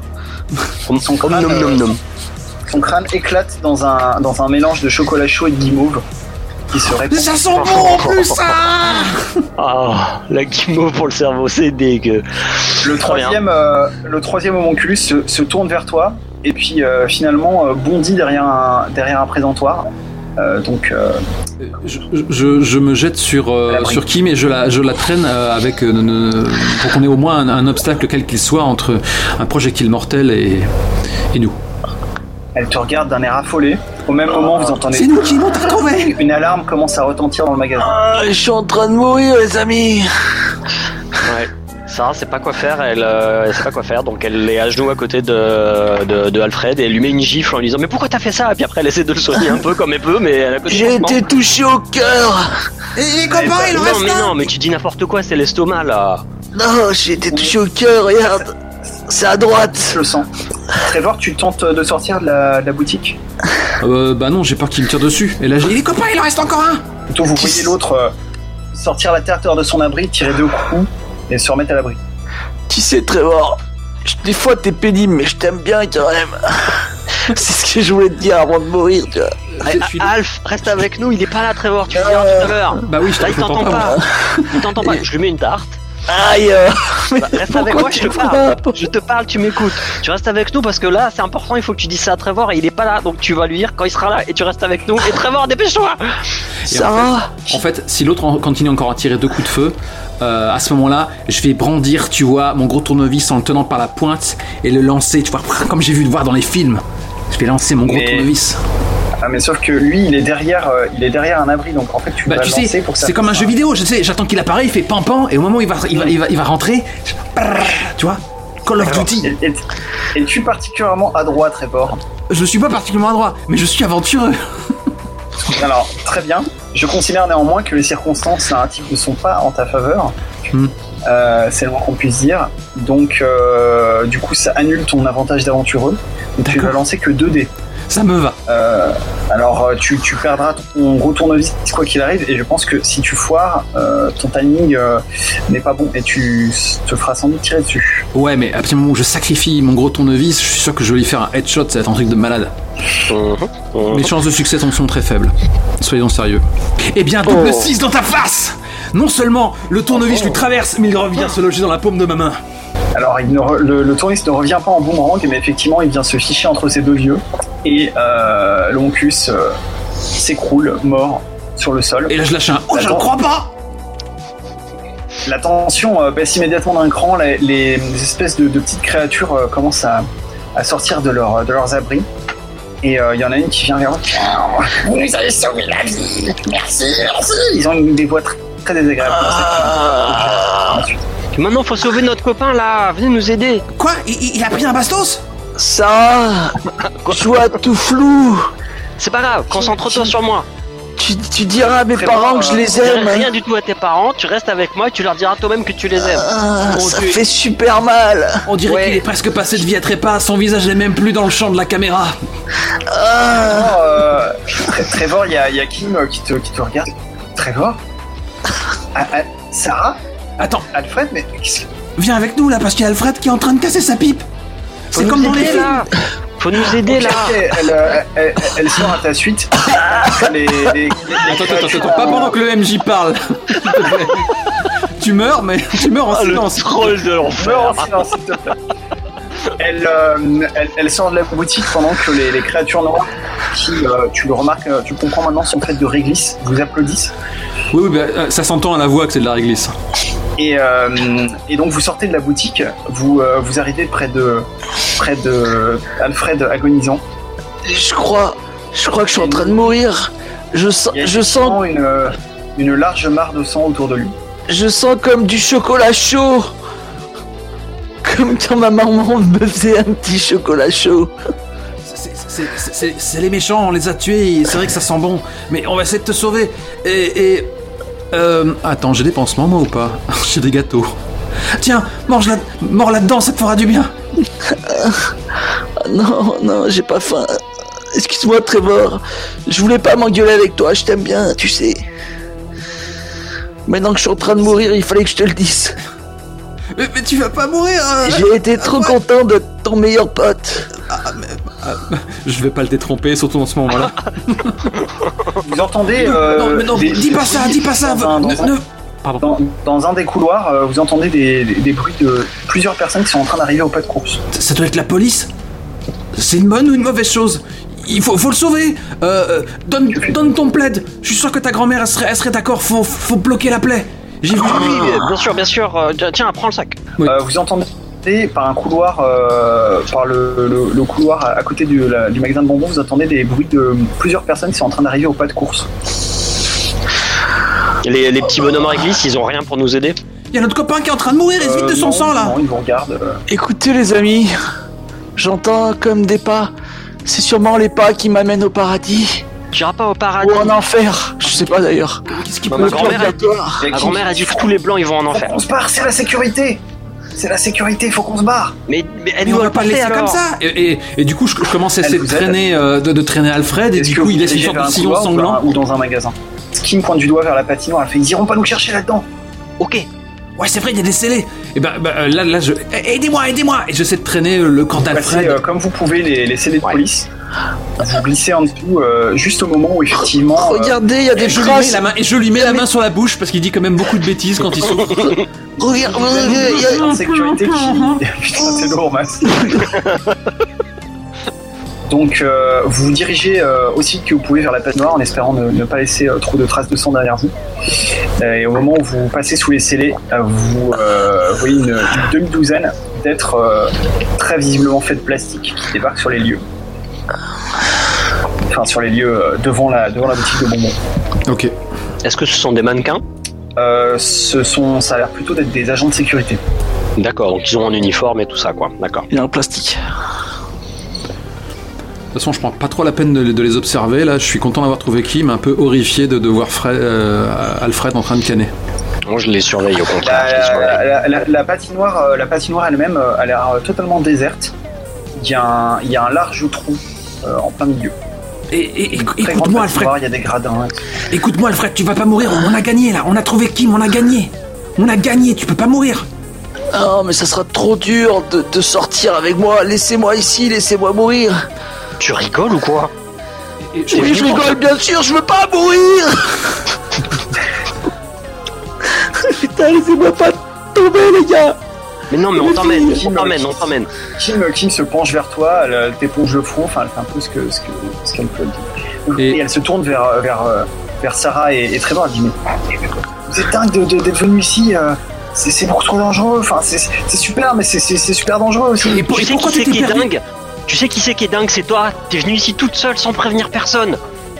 Tu te rends compte le nombre de personnes dehors qui s'inquiètent pour toi? Tu penses un peu à ta famille? Mais ça fait pas longtemps que je suis parti, enfin je me suis dit que... 3 jours. T'aurais dû nous dire, on t'aurait accompagné. T'es bête ou quoi? Mais oui, mais enfin je voulais pas vous impliquer là-dedans. C'était bah, quoi c'est ce bracelet? malin. C'était quoi ce bracelet que tu cherches partout?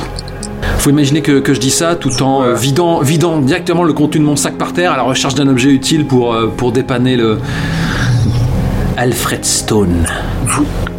Mais comment vous savez ça? Parce que t'es pas très discrète et que tout le monde le sait visiblement. T'as pas un truc sur toi pour aider Alfred? Là, il parle même plus et ça lui ressemble pas. Ah, je me disais aussi. Non, elle commence à pleurer. C'est pas grave, Kim, c'est pas grave. C'est pas grave. Tu vas t'en sortir, on va retrouver la sortie et puis ça va aller. J'espère. Trevor, comment on fait dans les films quand quelqu'un il s'est fait tirer dessus? On fait comment? On fait un point de compression sur la plaie. Vas-y, tu fais ça. Moi, je vais essayer de faire. Il est touché où d'ailleurs? Là où il a. L'épaule. Là où ma main. La balle a traversé Ah, le cœur. le cœur, oui. À l'épaule. Tout à fait. La balle a Non, traversé. c'est clair qu'il a quand même perdu énormément de sang. Ouais. Sarah commence à marmonner parce qu'elle peut pas s'en empêcher. Elle est en train de prier en Chippewa. Kim, toi t'es là depuis un petit bout de temps. Tu sais pas quel objet on pourrait trouver? Quelque chose qui puisse l'aider? Dans les boutiques à côté, là. Des bandages, faudrait trouver la... Je crois qu'il faudrait sortir, surtout. Il faudrait sortir d'ici. Qu'on sort d'ici, mais je sais plus où est la sortie, les copains. Regardez, il y a un trou là-bas. C'est peut-être par là. Il y a un trou. Il faudrait peut-être que... Oui, au milieu de la patinoire. Ça nous amenait peut-être au parking. Vous me mettez dans une voiture et on partirait sur la route. Le pire, c'est que peut-être que c'est parce que j'exauce ces dernières paroles d'un mourant. Je vais jeter un œil, parce que je vois vraiment que je suis démuni avec mon sac à dos. Je vais jeter un œil dans le fond de trou, voir ce qu'il y a, en essayant de pas glisser. Qu'est-ce que tu disais, Kim? Tu te penches au-dessus du trou et tu vois que ça a l'air de donner sur de l'eau. De là où t'es, ça a l'air... de l'eau, tu vois pas le fond, quoi. C'est noir, tu vois. Il y a de l'eau sombre là-dessous. Je suis pas sûr que ce soit une très bonne idée. Je suis sûr que c'est le genre de patinoire qui a été construit sur des requins en plastoc ou un truc comme ça. Ou peut-être juste à fond, hein. Je sais pas. C'est en glace, non? Qu'est-ce qu'on fait? On attend que les gars ils soient partis et je sais pas. On retourne voir Sarah. Ouais, on va retourner voir Sarah. Peut-être que... Après tout, ils ont... Sarah, c'est celle de Nick Levert? Ouais. Ouais, Nick Levert, ouais, Sarah Nick Levert. Ok. C'est une bonne ou une mauvaise idée? Elle est un peu je sais pas, j'espère que... Oui, peut-être. Elle est un peu chelou parce qu'elle aime pas le monde dehors, mais elle nous a quand même aidé. Puis Alfred, quand même, elle va nous aider quand même quand elle va voir. Ça fait mal, les amis. On va attendre un petit peu. Et puis Ça fait encore... mange des gâteaux.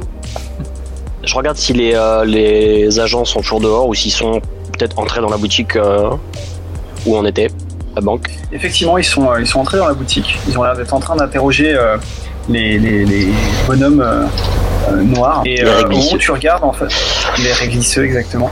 Au moment où tu regardes, tu comprends qu'il y en a un, enfin d'après la gestuelle, qui est en train de décrire la scène, et tu comprends que a priori, il va, au bout d'un moment, il va forcément dire par là où vous êtes parti, quoi. Ouais, Mais bon, avec sa petite voix là. Si les agents sont occupés, c'est le moment d'y aller. Hein. Allez, Alfred, va falloir prendre sur toi. Il faut qu'on décampe parce qu'ils vont nous retrouver. Ah, j'ai trop mal. Non, laissez-moi là. Ben, Sarah tend son sac à Kim. Elle prend Alfred dans ses bras parce que vu là où il a mal, je ne peux pas le prendre sur mon dos puisqu'il peut pas se tenir. Donc je le prends dans mes bras comme un paquet.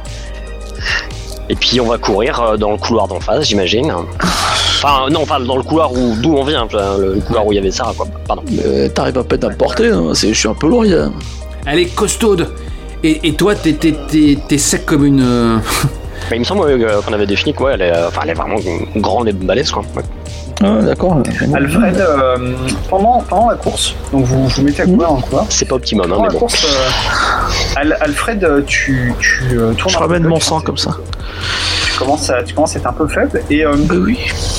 t'as l'impression d'entendre une voix qui est en train de chuchoter à tes oreilles. Oui, et qui Qui te dit, une voix qui te dit, mais ce serait peut-être plus simple de juste de t'endormir en fait. T'es quand même très fatigué. Oh. Et puis là, tes copains, t'es un poids pour eux. S'ils n'avaient pas à te transporter, ils pourraient trouver la sortie plus facilement. Je suis pas si lourd que ça. C'est Sarah qui l'a dit.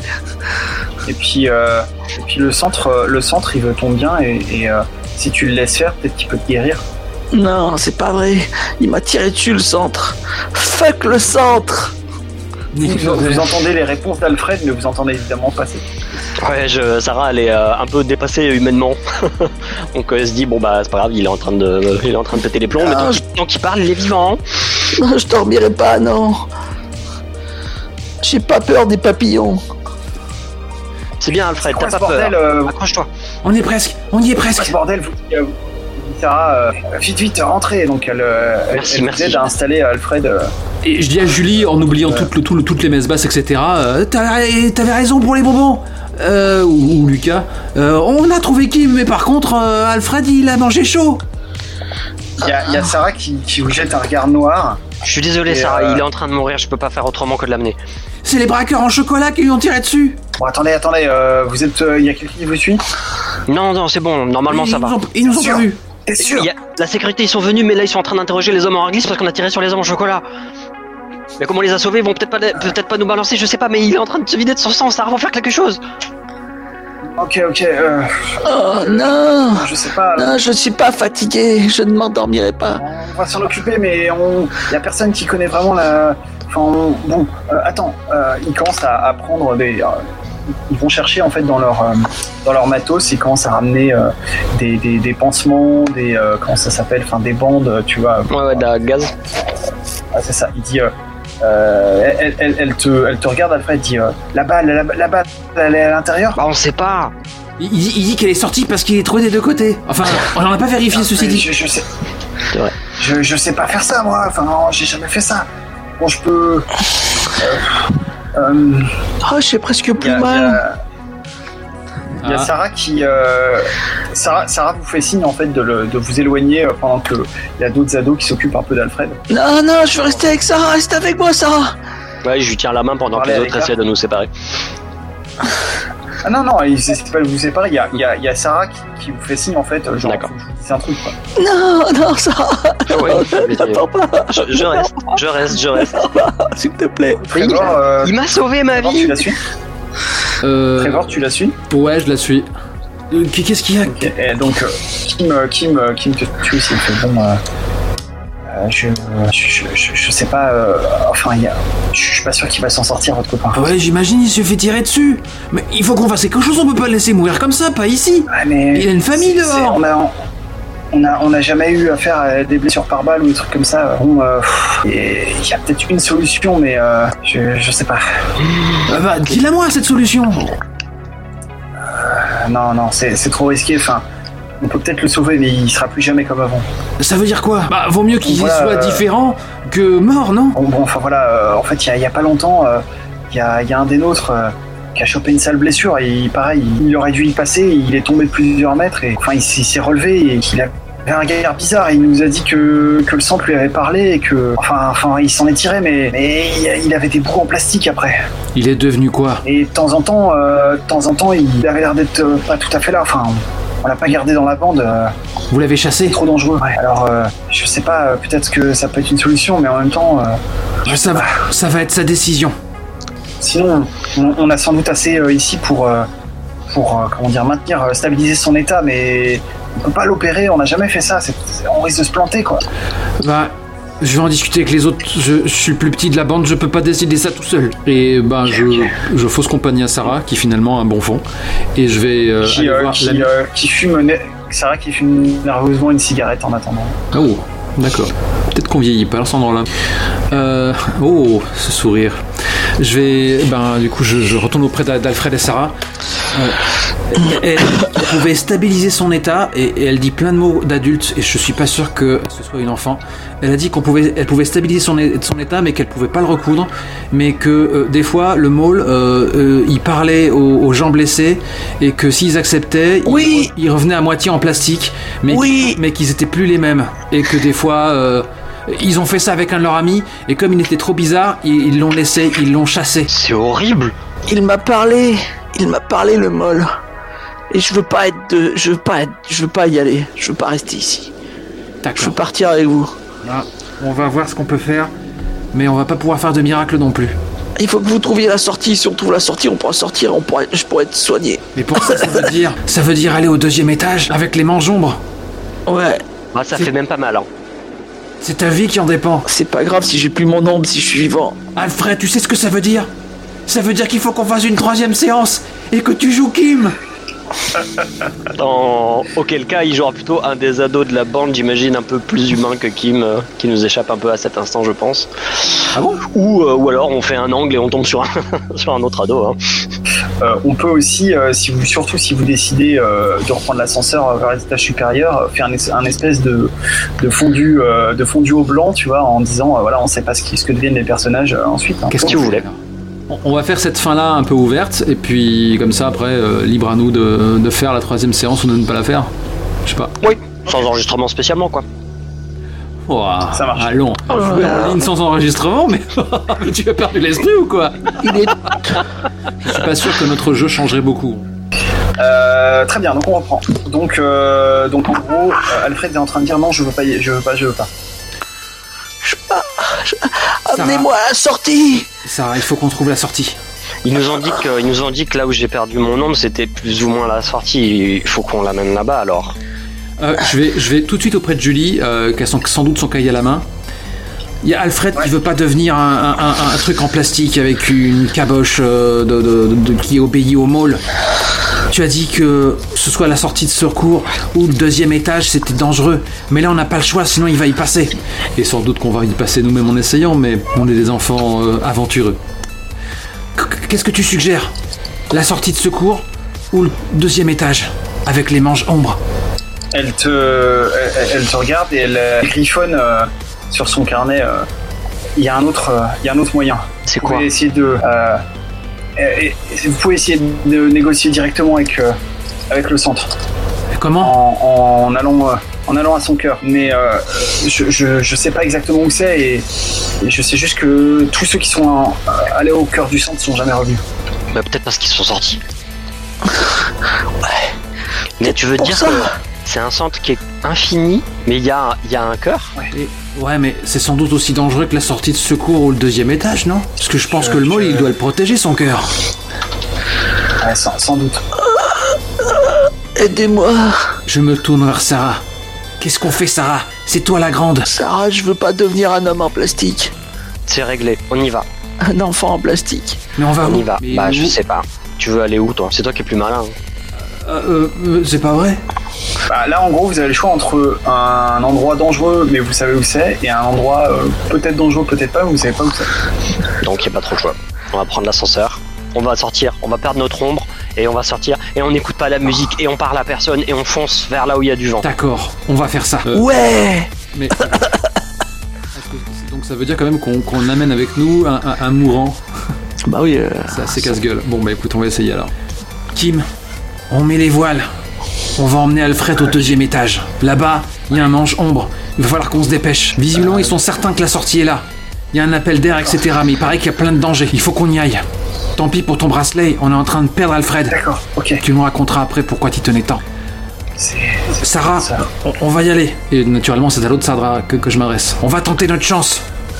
Si jamais on arrive à la surface, on la postera, cette lettre. Il y a intérêt, ouais. Et puis s'il y en a qui veulent nous aider, on vous interdit pas, hein. Regard gêné dans l'assistance. Ouais. Évidemment. Allons-y, j'ai trop mal. D'abord, tu prends le pistolet, hein. Ouais, eh bien je... Ah, quoi ? Comme dans un jeu vidéo, hein. Tu peux D'accord. pas tout faire. Comme à Duck Hunt. Et donc je prends le pétard et je le lève comme ça et je fais nique le verre et je disparais Les autres répondent. hors de la Le boutique. verre. Et je vais aller activer Ouais. et là, je sors un peu façon commando et tout en faisant des gestes absurdes avec le flingue qui doit avoir son cran de sécurité, j'espère, Bien sûr. de sûreté et j'active l'ascenseur. Très bien. Vous rentrez dans l'ascenseur, tous les quatre, avec Alfred, je pense qu'il n'est plus très conscient. Ouais. Et que Je l'ai emmitouflé dans le plaid. Si je suis conscient, je dors pas. Si je dors, c'est le green qui va me prendre. Et les portes de l'ascenseur s'ouvrent au deuxième étage.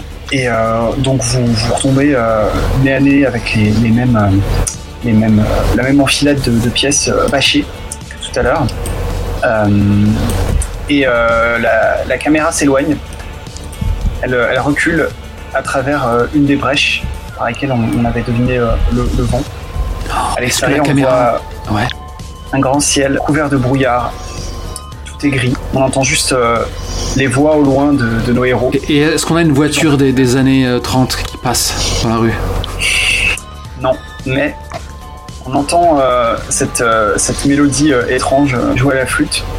Et au dernier moment, on entend une espèce de croassement. Et un énorme oiseau bat des ailes vers la caméra. Effet spécial.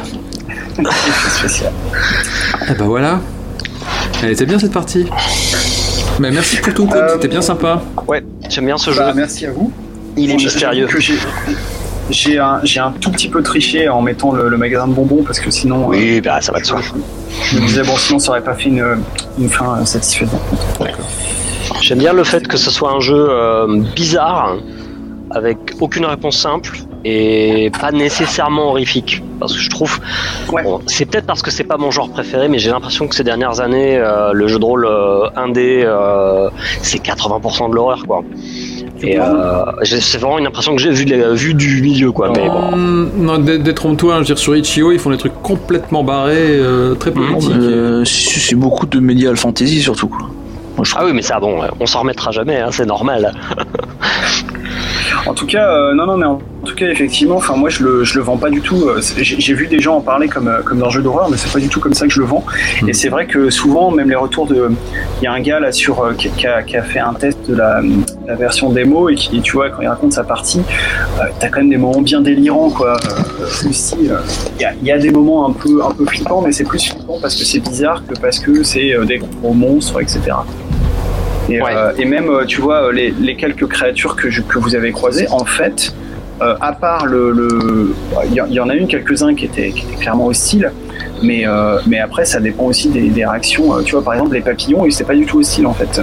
C'est vous qui avez choisi de les traiter comme quelque chose de potentiellement dangereux, mais en fait, je vous aurais juste suivi un petit peu. Et puis... Ouais, je m'en doutais un peu, mais... Ah, on les a braqués ? Vraiment ? C'est nous qui les avons braqués les premiers ?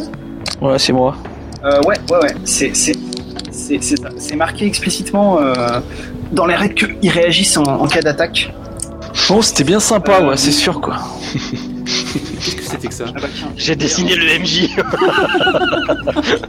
Alors, regarde, tiens, moi j'ai dessiné les PJ.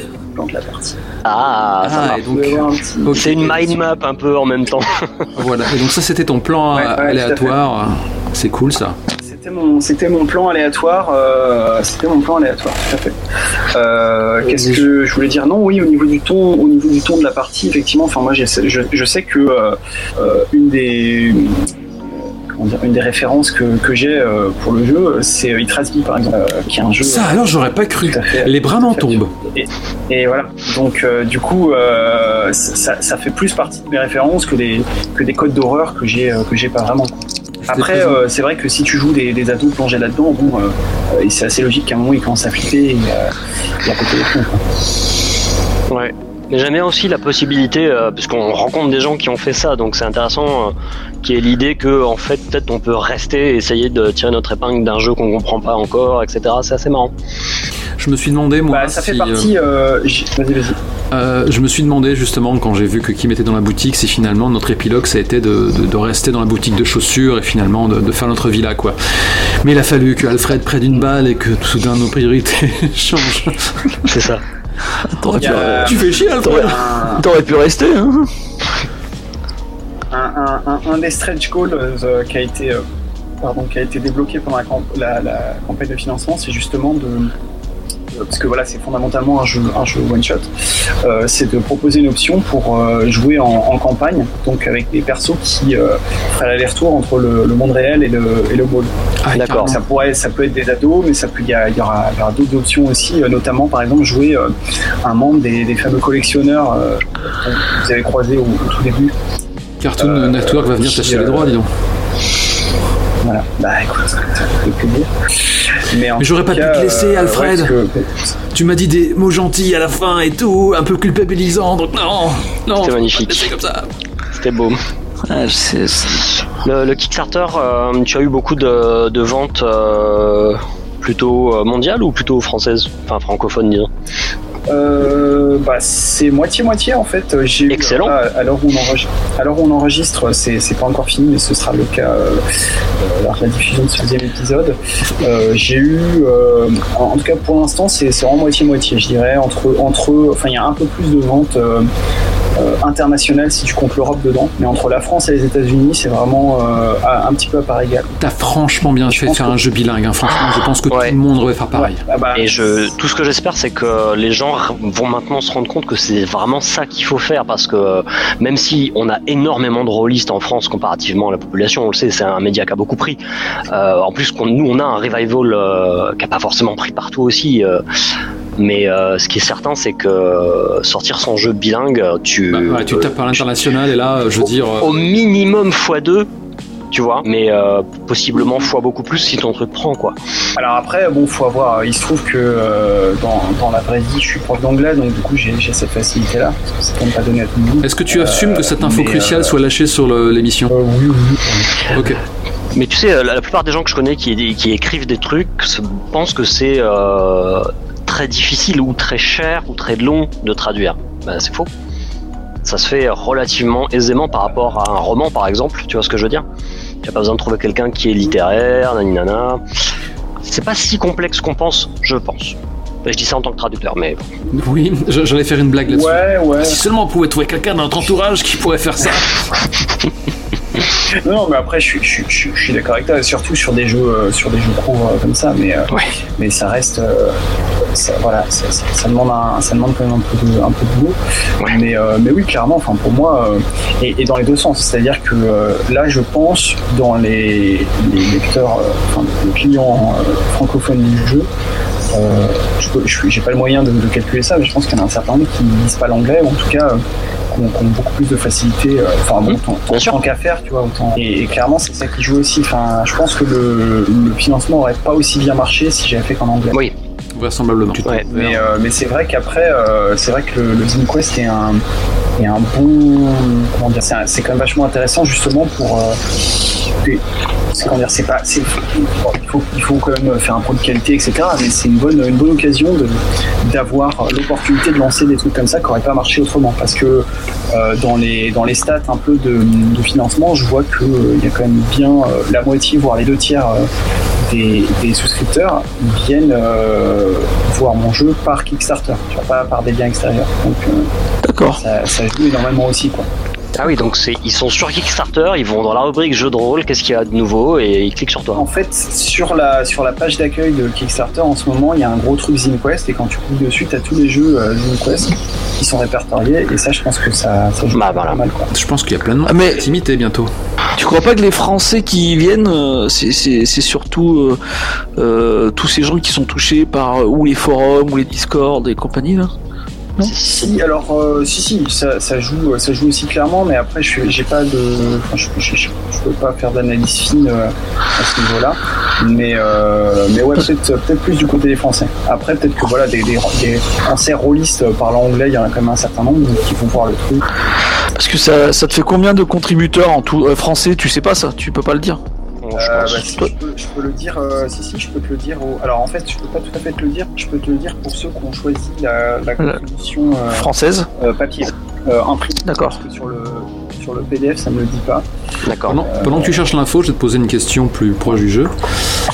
J'ai vu qu'il y avait une jauge de bizarrerie. J'ai vu qu'elle était un peu opaque dans notre partie. On n'avait aucune idée. Mais tu t'en es servi? Est-ce que ça veut dire que durant la partie, on a atteint le niveau 2, voire le niveau 3? Ouais, tout à fait. Vous avez même atteint le niveau 4. Ouais. On a atteint le niveau 4 en bizarrerie? Oui. Ouais. En fait, effectivement, chaque magasin, il est décrit sur 5 niveaux d'étranges. Et en gros, pour faire court, plus les PJ explorent et plus le niveau d'étrange augmente. Mais ça veut dire que chaque magasin, il a 5 descriptions différentes. En fait. D'accord. Donc, c'est bizarre. Excellent. Et donc vous commencez niveau 1, et là à la fin vous étiez par exemple le magasin de bonbons, c'était sur niveau 4.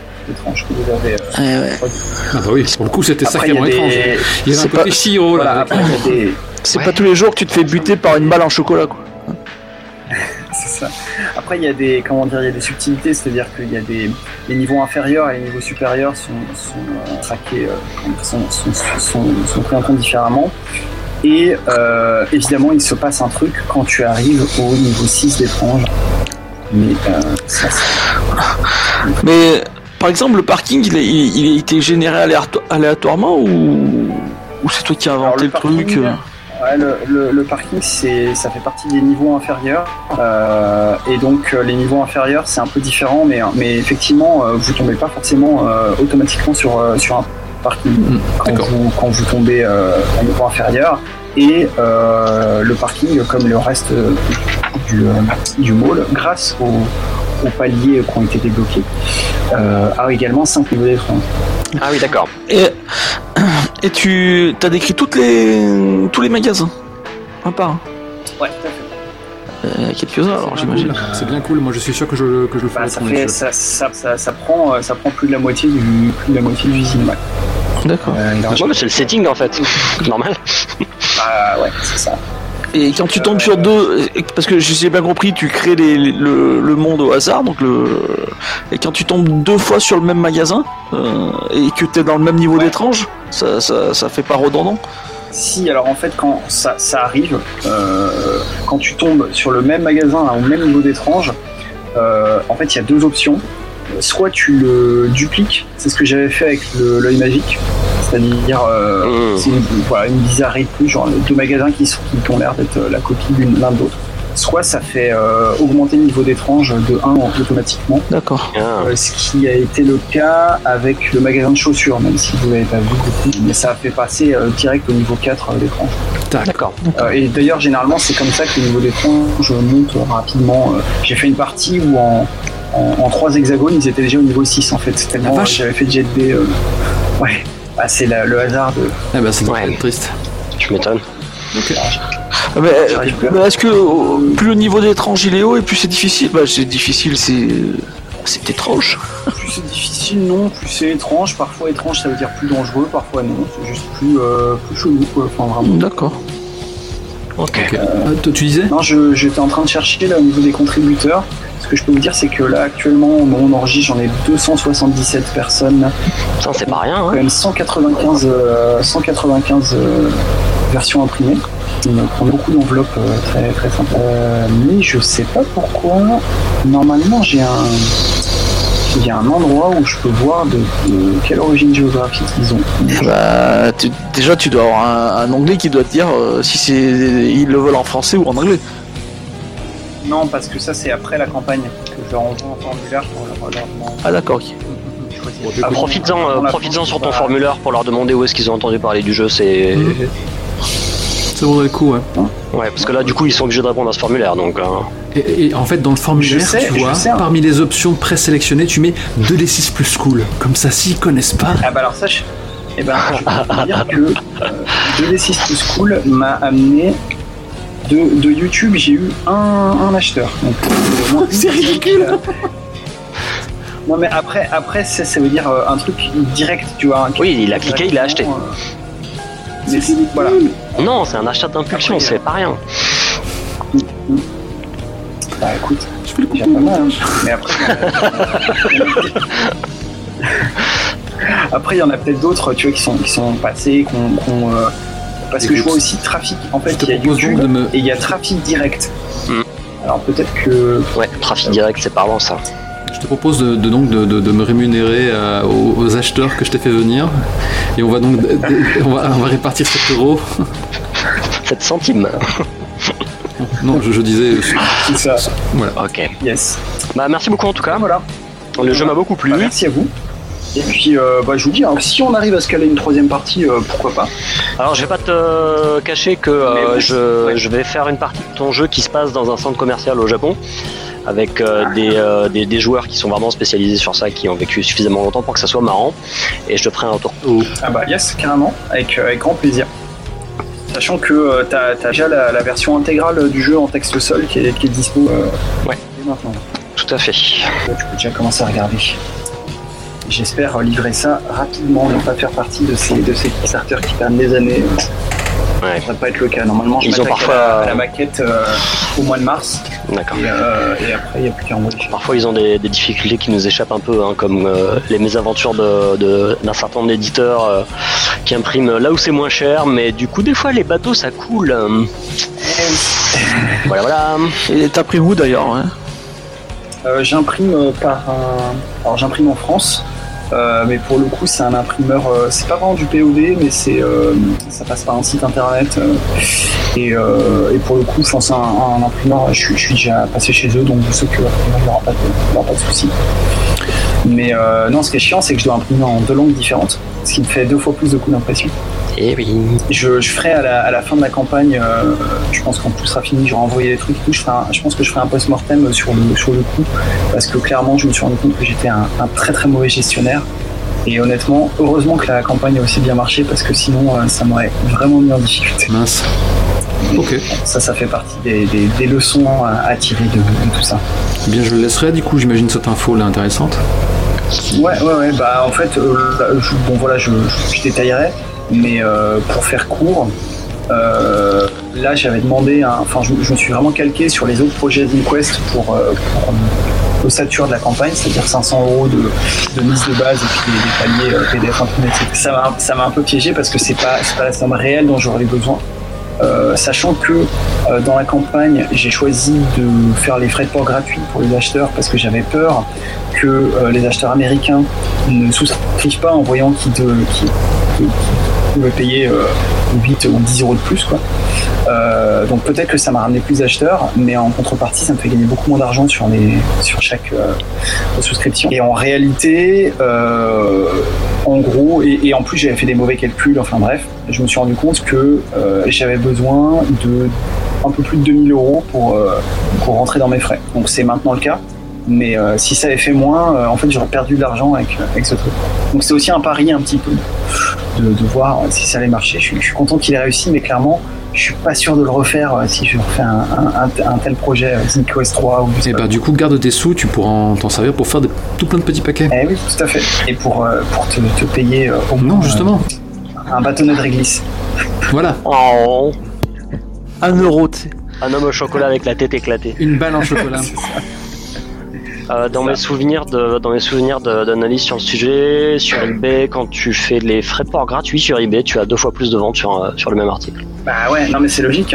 Ouais. Et en plus de ça, à côté de ça, tu t'économises un autre truc auquel on pense pas forcément, c'est que y a pas que la France et les États-Unis et que ça devient vite compliqué en fait, pays par pays, de savoir qu'est-ce qu'il faut envoyer, à partir de quel point c'est intéressant de passer par un recommandé international plutôt que par un colissimo. En fait, c'est ça, c'était aussi une question de logistique. Ouais. Je me suis dit bon voilà, en contrepartie, je pense que ce sera des envois dans des enveloppes à 30 € pièce, mais pour un zine, il n'y a pas de gros risque. Et clairement, moi, c'est le côté logistique du truc. Pareil, pour l'impression, j'aurais pu passer par des POD, j'aurais pu passer par Drive-Thru pour que les acheteurs américains impriment eux-mêmes le zine, etc. Mais ils prennent beaucoup, non? Ouais, et puis j'aime pas le POD. Je trouve que voilà, on a des imprimeurs, autant les faire bosser. Mais là aussi, c'était un risque parce que c'est des frais en plus, quoi. Donc ouais.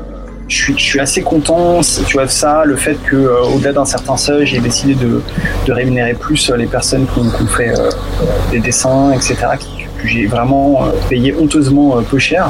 Je suis content que tous ces paris se soient avérés gagnants parce que c'était des trucs auxquels je tenais un petit peu au niveau éthique. Ouais, mais c'est quasiment comme si tu leur promettais d'être payé un pourcentage de la vente. Ouais, mais c'est assez peu fréquent, on va dire, en e-euroliste. Ouais.